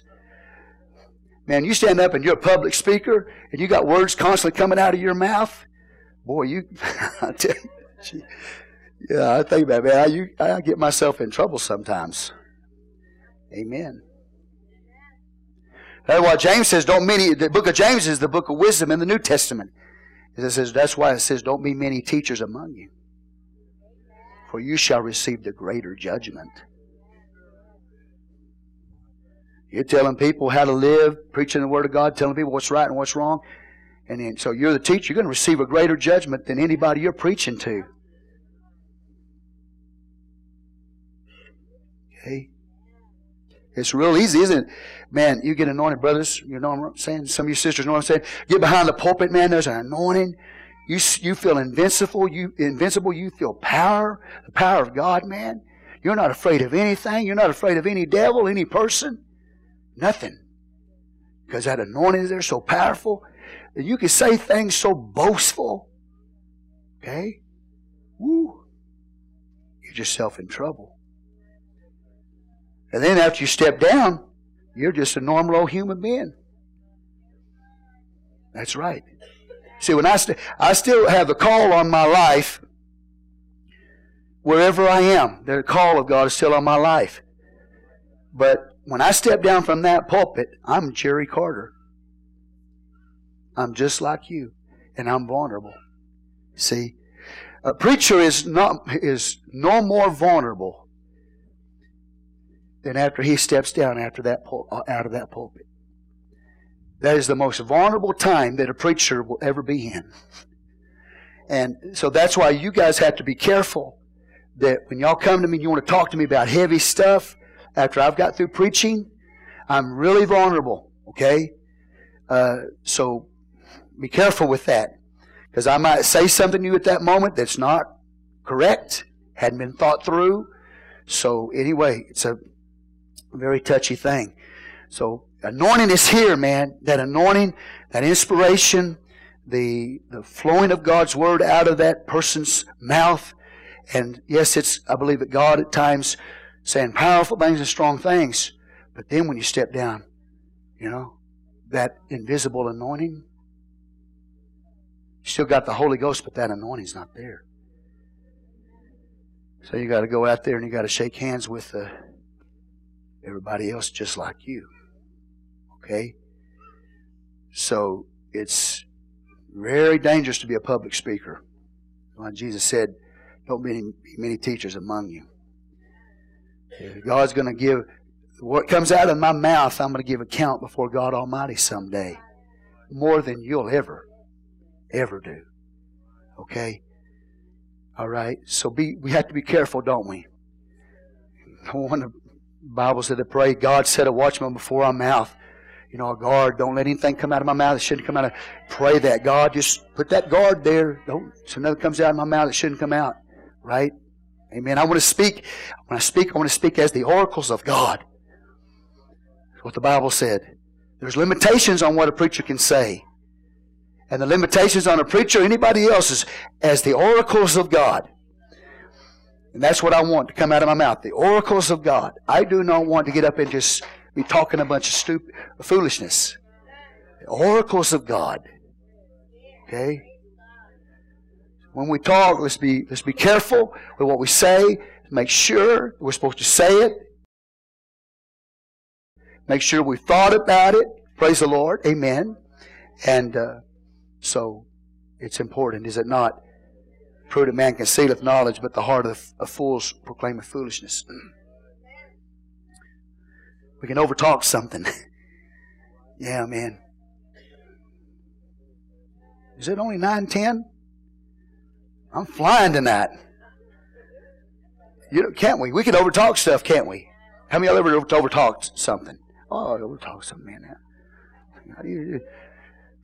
It should have stopped 30 minutes ago.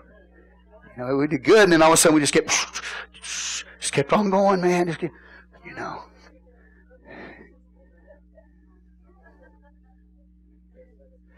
what I'm talking about? Pretty soon, man, you just sit there blabbering.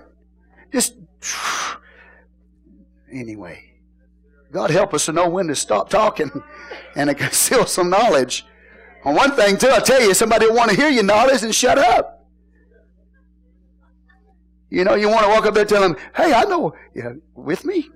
A good example, you might be the most educated person in the gym, and you see somebody lifting wrong, Brother Patrick over here. Let's say he sees me lifting wrong one day. He walks over there, hey, you're not doing that right. Well, I'd probably accept it from him because I know him. And I say, hey, brother, show me how to do it right, But there's a lot of people who wouldn't want him to tell them how to do it. Even though they were doing it wrong and he knows the right way, they wouldn't want him to tell them. Because you know what I'm saying? So sometimes you just got to keep all of that powerful knowledge you have to yourself. And there's some people just don't even want to know it. Amen. And some of y'all are praying right now, Lord, I wish Pastor would conceal some knowledge so we can go home. It's about that time. It's time for this word to be applied.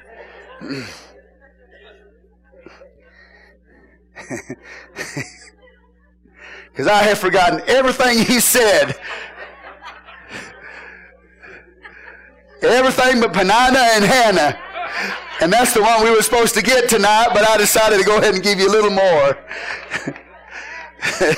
We were forgetting everything else but that one. Amen. I know.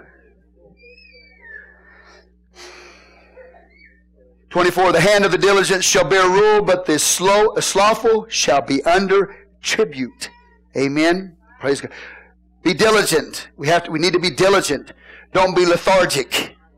See, if we're lethargic in life, the Bible is telling us right here, we'll be under tribute, man. Right? Don't be lethargic. You can have spiritual lethargy. Man, lethargic. There's some people that have a spiritual lethargy, man. They're just lethargic. Don't move. You know what I'm saying? There's an old prophet in the Bible. He was lethargic. He is the example of being a lethargic preacher. And God had to send a young man to get the job done because that old prophet was so lethargic, he wouldn't do anything. You know? Don't let spiritual lethargy get a hold of you. Very dangerous because that leads to idolatry. You go through the Word of God, and if you do a study on the word lethargy or whatever, it is something that will lead you to idolatry if you get spiritually lethargic. Okay? Man, make sure you stay on fire for God because that'll lead you into that dormant state. Man, it'll lead you into idolatry. Amen. Idleness, no production. So the hand of the diligent shall bear rule, but the slothful shall be under tribute. You know what sloth is? Sloth is a real animal. Y'all have seen them, right? See, I don't have to be real smart to preach this. Sloth is slow. See, there, if you're diligent, right, you're not lethargic, but the sloth is lethargic. You ever seen them? Man, this is about how fast they move. I mean, they're like, whew. Looks like some people in Bible Center Fellowship.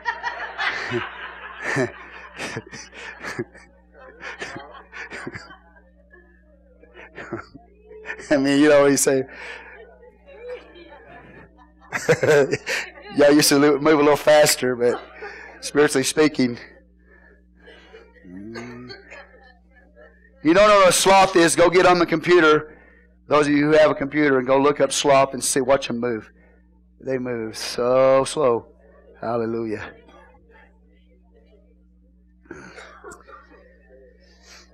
Don't let spiritual lethargy get a hold of you. Don't be lethargic spiritually. Don't be lethargic in life. Praise God. Heaviness in the heart of man maketh it stoop, but a good word maketh it glad. Your heart gets heavy, you get depressed, get discouraged. No. Heart's heavy. Right? But the Bible tells us, but a good word maketh it glad. It can change it. Man, a good word, you know, is from God. Man, it'll lift all that worry and that anxiety and that depression, discouragement. Good word will do that. That old heavy heart, man. Sometimes I get a heavy heart. I know you do too. Right? Praise the Lord. Yeah, make it stoop down. Make it just burdened. Burden. You ever had a burdened heart? Heavy heart? Burdened, man, burdened. Just, your heart stoop down. Man, somebody gives you a good word. Whew, all of a sudden, anxiety and worry lifts. Praise the Lord. Man, maybe all that husband needs is Hannah to walk up and say, I'm proud of you. I love you. Yeah, you're doing a good job. Peninnah make you have a heavy heart. He's telling you how. Now, Christina, don't call me stupid, but she says, if a wife always tell you how stupid you are, you're no good, you never do anything right. You never do anything. Oh, man. That Peninnah, well, she'll wear you into the dirt. Hannah, though, you're doing a good job. I love you. I'm thankful you're a man of God. That's what she should have been doing. But Hannah, she should have said, I thank God you're a man of God. I thank God you love God. Now that'll do something, wouldn't it? Praise the Lord. You know, good. I knew you wasn't any good when I married you.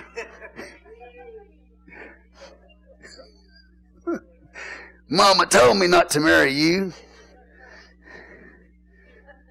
What are you shaking your head yes for, Christina?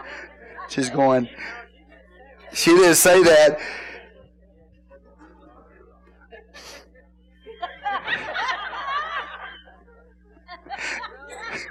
They couldn't wait to hand her over. Right? They said, we'll give you money if you'll take her. That's her brother for you. He's funny. Marcus is funny. He's real funny. So we'll pay you if you take her, you know. Amen. You're just not going to get very far with a man like that. They just don't tick that way. They don't function that way. Now, you go up there and you brag on them and, say you're doing a good job. I mean, don't lie, but I mean, find something good. Find something good to say. Find something good to say. Okay?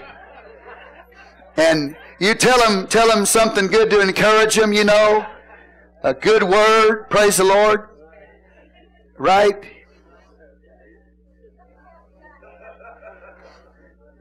And if they don't respond, it's not your fault, okay?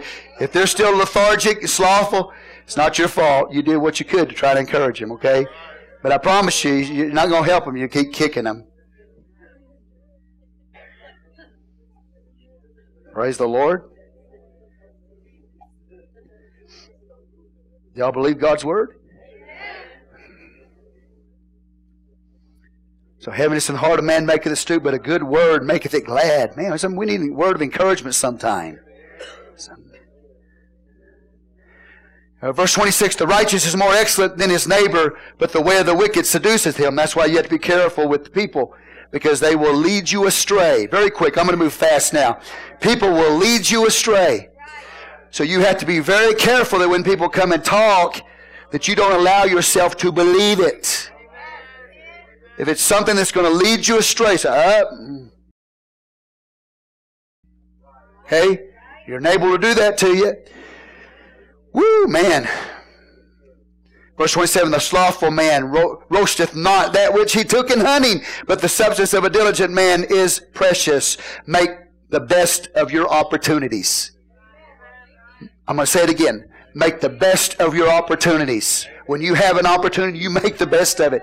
Because you want to be like the man. He goes out and kills as the Word of God says, kills what you took it to honey, you killed it, but then you wouldn't clean it.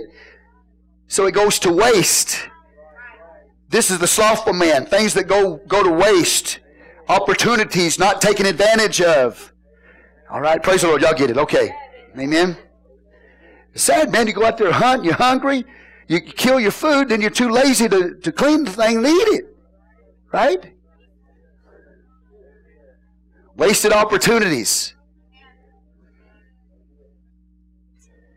In the way of the righteous is life, and the pathway thereof there is no death. Say, look at your neighbor, say, the alive man. The righteous man is alive. They're alive. They're not dead. They're alive. Praise God. Now look at your neighbor and say, are you alive or dead? Which one are you?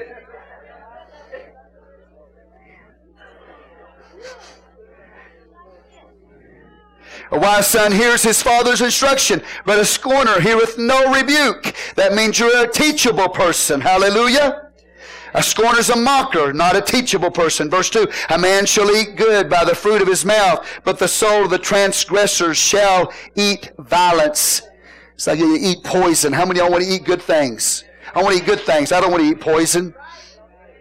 He that keepeth his mouth keepeth his life, but he that openeth wide his lips shall have destruction. The soul of the sluggard desireth and hath nothing, but the soul of the diligent shall be made fat. I don't want to be the kind of person that's constantly disappointed in life. And a sluggard wants, but a sluggard don't get. So they're constantly disappointed in life. Verse 5, a righteous man hateth lying, but a wicked man is loathsome and cometh to shame. Say right words. You are people that should have right words, not lies. Amen. A righteous man hateth lying. That means if somebody comes to you with a lie, you haven't validated what they're saying, they're gossiping, they're slandering, you won't believe it, you won't listen to it. You'll get away from it. Say, praise God. You're a wise person if you do that. Righteous keepeth him that is upright in the way, but wickedness overthroweth the sinner. This is the wages of sin. Verse 7. There is that maketh himself rich, yet hath nothing. There is that maketh himself poor, yet hath great riches. Amen? When you give to the Lord, okay, you may give, in a sense, you make yourself less rich when you give to the Lord, but when you do, you're rich. Hallelujah. Because you can't outgive God. Bring your tithes and your offerings to the Lord. And it might make you have less money, but you're rich. Because you got the favor of God in your life. That's what you want. And sometimes God will bless you with substance. He will bless you at times with physical benefits. But it's not always going to be physical. It's not always going to be with substance. But you will have the favor of God in your life. There's so much in this verse that talks about more than money. Amen. There's making himself rich as yet have nothing. There is making himself poor yet hath great riches. Again, we talk about knowledge of the Word of God. There's some people that claim they have a knowledge of the Word of God, don't have a knowledge of the Word of God. People that walk around and don't have an air and don't try to put out there that they have a knowledge of the Word of God. A lot of those people have a real knowledge of the Word of God. Amen. Say praise the Lord. Real quick, one time I asked my pastor about a man. I had a book, Dwight Pentecost. It's called Things to Come. Okay? Now, he's a pre-tribulationist, so he's wrong on that. But anyway. But it's an awesome book on eschatology, end times. And I had this book, and I asked him, I said, well, you know, I said, it's amazing to me that a man could write this kind of book that don't have the Holy Ghost. And my pastor looked at me, and he said, Brother Carter, we don't know. He might have the Holy Ghost. Dwight Pentecost. You read some of the things Dwight Pentecost read. He's from a Baptist, okay? Baptist college, man. He was a professor at Baptist college. Some of the writings, the books I had to, they required, when I was getting a license and when I was in the organization, they required me to read a book on the life of Jesus by Dwight Pentecost. He's so powerful. They required me to read that. Okay? Okay? So you never know, what I'm saying is you never know what some people have. They may appear like they don't have it, but they got it. And then there's some people that appear that they have it, try to make an appearance they got it, but they don't have it. Somebody say, praise the Lord. Again, it's false appearances, man. You can't always go by what you see on the outside. Are y'all with me? I know it's getting late, man. I just got the preacher on me tonight. But I remember, I'm going to be honest with you, not very often. But before I started being a preacher, a pastor in a church, I was a saint just like you. I'm still a saint right now, but I'm still a preacher saint now. And I'd be sitting in a church, and then that preacher would have a man come and speak, and I'd look at that man and say, that guy don't know nothing. What's he doing up there? And I shouldn't have had that attitude, right? That's wrong. I know I'm wrong. But that guy don't know nothing. What's he doing up there? And I am not kidding you. That guy that looked like he didn't know nothing just blew our minds. Because he didn't appear like he did, but he had it. And a lot of times people that appear like they have it don't have it. Woo! Say praise the Lord. Hallelujah. Are y'all with me? Now, I'm fixing to commit blasphemy. Okay? To your ears. But I would rather go hear a Baptist preacher preach that knows that book than go hear a Pentecostal preacher that don't know that book any day. And I know that's blasphemy to your ears.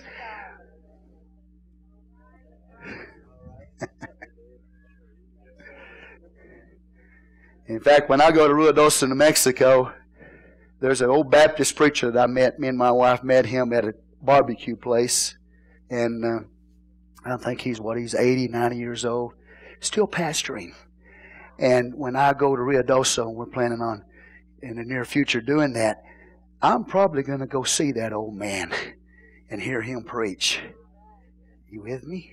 And I'm not saying the little apostolic church there doesn't preach good, but I know he does. So I know that's blasphemy. Y'all can't believe I do that, but yeah. Somebody said, praise the Lord. But they don't have all the truth, Pastor. How do you know? He don't have the Holy Ghost. How do you know? But my pastor, really, he told me that. That really shocked me. I figured he said, yeah, that's right, Brother Carter. They don't have the Holy Ghost like us. He said, how do you know he don't have the Holy Ghost? Why, at Pentecost. For him to write like he does. Okay? I appreciate y'all being patient with me tonight. As I just ramble on. There's some people that have that you'd be surprised. Some people you think they have that don't have it. They just talk a good talk. Right? Praise the Lord. Oh, let's go on. The ransom of man's life are his riches, but the poor heareth not rebuke. You know, of course, pretty self-explanatory. You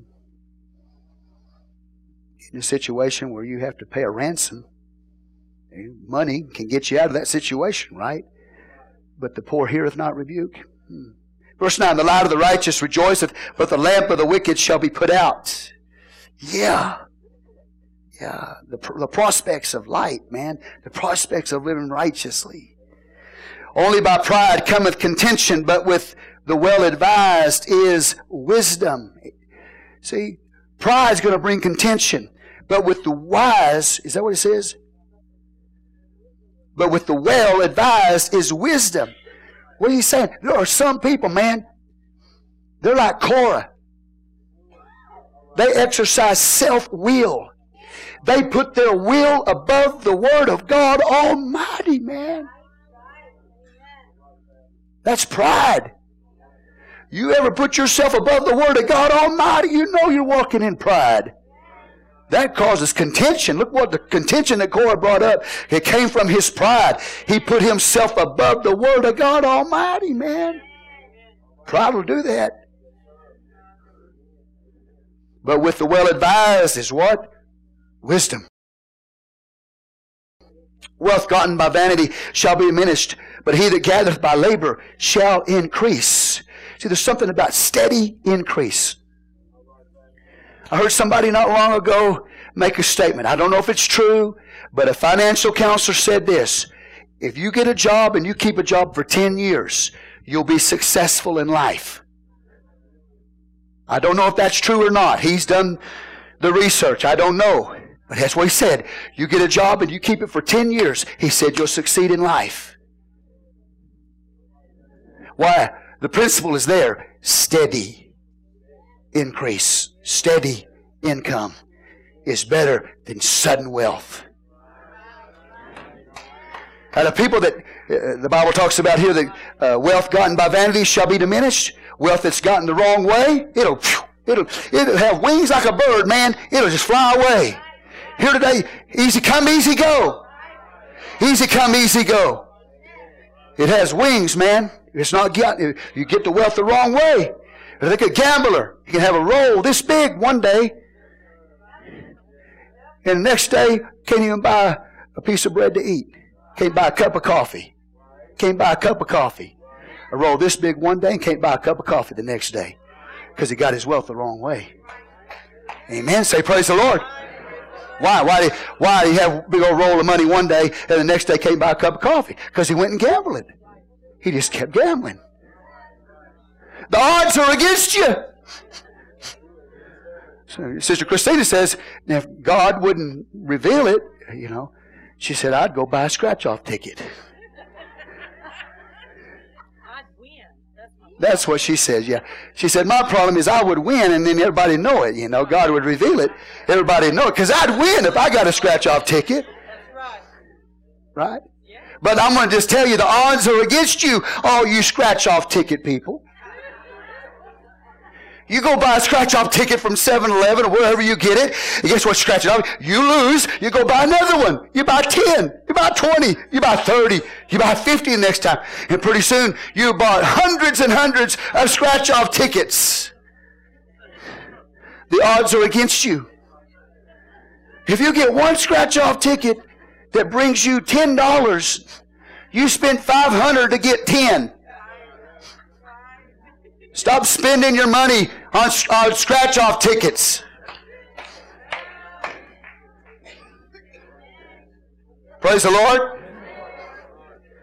Like Sister Christine said, if she got a scratch-off ticket, she'd win the million. And everybody'd see her on the news, you know. But wealth that's gotten the wrong way, man, it just be gone. That's why it's important to be consistent. Look at your neighbor and say, be consistent. Consistent, steady income is where it is. Hallelujah to the Lamb. Well, somebody said, I'm going to rob a bank. Well, it's the wrong way to get money. Gambling is the wrong way to get money. Praise the Lord.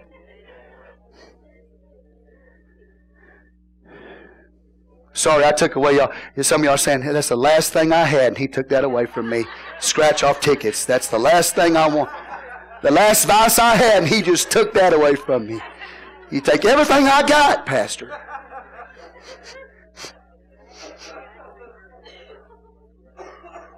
They said, well, Pastor, I got the winning ticket. I'm going to put in the offering plate. I can't accept that. That's the hire of the harlot. That's an abomination to God. Now, if you win the money, and then we can circumcise it. You bring the tithe. No, I'm just kidding. We're gonna make it clean. Yeah, we're gonna make it clean. No, just forgive me. God, if you do that, you win. Don't even tell me, man. Just put it in the plate. Don't even tell me where it came from. Just drop it in the plate. Thank goodness. Man, I said, man, somebody got a big tax refund. That's a big tax refund. No, I'll forgive you. I'm just messing with you. But the Word of God's right, man. Wealth that's gotten in vanity shall diminish, but he that gathereth by labor shall increase. Praise God. Amen, brothers and sisters. Might take you longer to accumulate. That's all right. Just be consistent, man. Be steady. Praise the Lord. Amen. That's good. That's good. Hallelujah. Amen. See, some people, they want to change jobs every week or month. They want to change jobs. Well, I got an offer of making 50 more cents than I am here, Pastor. Should I take that job? No. You get in one place, you stay there. You stay there. You stay there. In the long run, you win. If you're the kind of person that always changing jobs all the time, you're never going to get ahead. I've seen it too many times in my life. Hallelujah. You stay right where you are. God can bless you right where you are. Now, obviously, if some big thing comes, you take it. But I'm talking about a person that's constantly inconsistent, changing jobs all the time. Doesn't work. I've seen it personally. Seen it in people's lives. Okay, well, here we go. Hope deferreth, maketh the heart sick, but when the desire cometh, is a tree of life. God knows we need to see our hopes come to pass. Man, if you never see any hope come to pass, your heart's sick all the time. Right? I mean, just one devastating blow after another. We need some hope. We need to see our hopes realized. God knows that we need to see our hopes realized. He knows if we don't, we just get heart sick, man. It's hard to live through that way. Whoso despised the word shall be destroyed, but he that feareth the commandment shall be rewarded. Whose word are we talking about? God's word. God's word. We need to hide God's word in our hearts, the commandments of God. Verse 14, the law of the wise is a fountain of life to depart from the snares of death. We should fear God. Amen. Verse 15, good understanding giveth favor, but the way of the transgressor is what? It's hard. Every prudent man dealeth with knowledge, but a fool layeth open his folly. Okay? What's it say? It means he works in wisdom. The wise person is working in wisdom. A prudent man dealeth, is constantly dealing in knowledge. Right? Amen. But the fool, what does the fool do? Only talks about it. So be the kind of person that's constantly working in knowledge. The knowledge of the Word of God. Constantly in the book. Constantly in the Word of God. Studying. Dealing in the knowledge, the Word of God. And don't just talk about what you know. A wicked messenger falleth into mischief, but a faithful ambassador is health. Poverty and shame shall be to him that refuseth what? Instruction. Going back to chapter 12, verse 1. The importance of instruction. But he that regardeth reproof shall be honored. That's correction, right? The desire accomplished is sweet to the soul, but is abomination to fools to depart from evil. See, once again, the fool. Talk about the fool. The fool thinks it's ridiculous to depart from evil. They don't understand why people stop living in sin. They don't see any reason to stop living in sin. They don't see a reason to depart from evil. To them, it's foolishness to depart from evil. Right? Okay, you got that. Amen.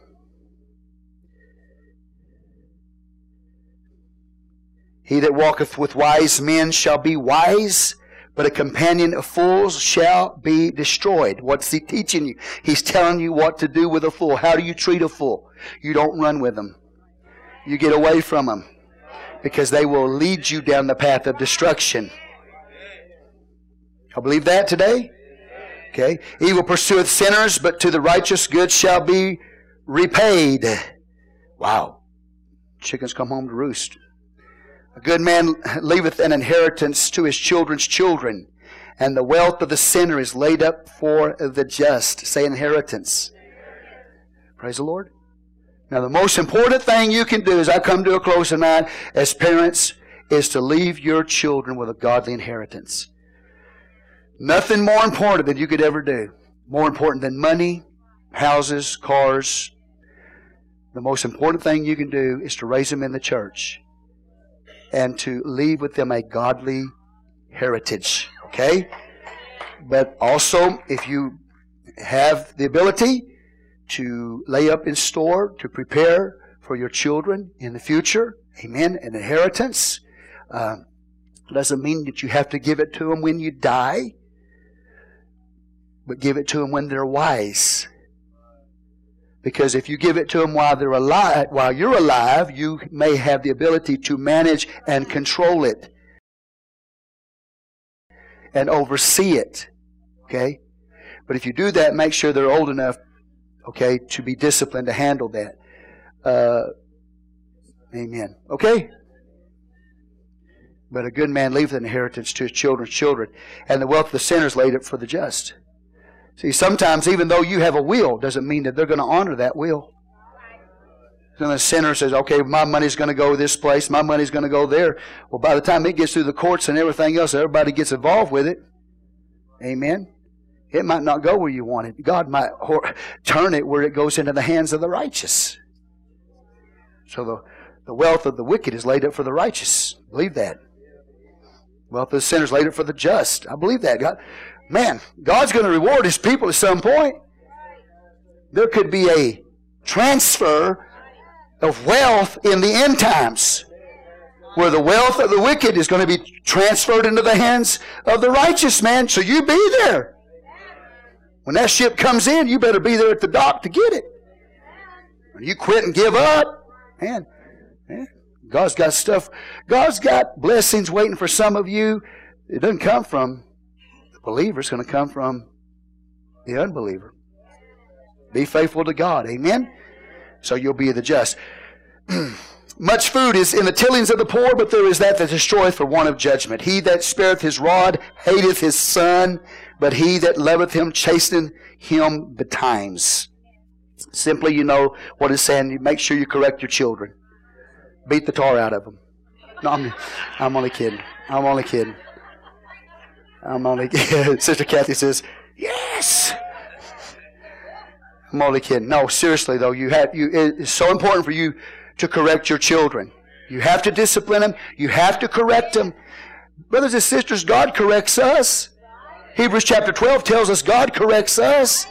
If God corrects you and me, then we as parents are responsible to correct our children. If you don't, correct them and have trouble. So make sure you discipline your children. Amen. Hallelujah. I think you got it. The righteous eateth to the satisfying of his soul, but the belly of the wicked shall want. Just, amen. The righteous have enough. Look at you, stand up. The righteous have enough. God is good. Hallelujah. The righteous had enough. Everybody look at your neighbor and say, I've had enough. Me too. Me too. I love y'all. Love y'all. Thank you for being patient with me. Teaching the book of Proverbs, you got to be real patient. And you're real patient. All right. Lord bless you. Father, we thank you right now. We ask your blessings to rest upon your people as they go from here tonight. Let peace reign in their homes. You know every need that is here, God, and we know that you're able, well able, to provide that need. We love you. We thank you for helping us tonight and giving us words of understanding. In Jesus' name we pray. Amen. God bless you.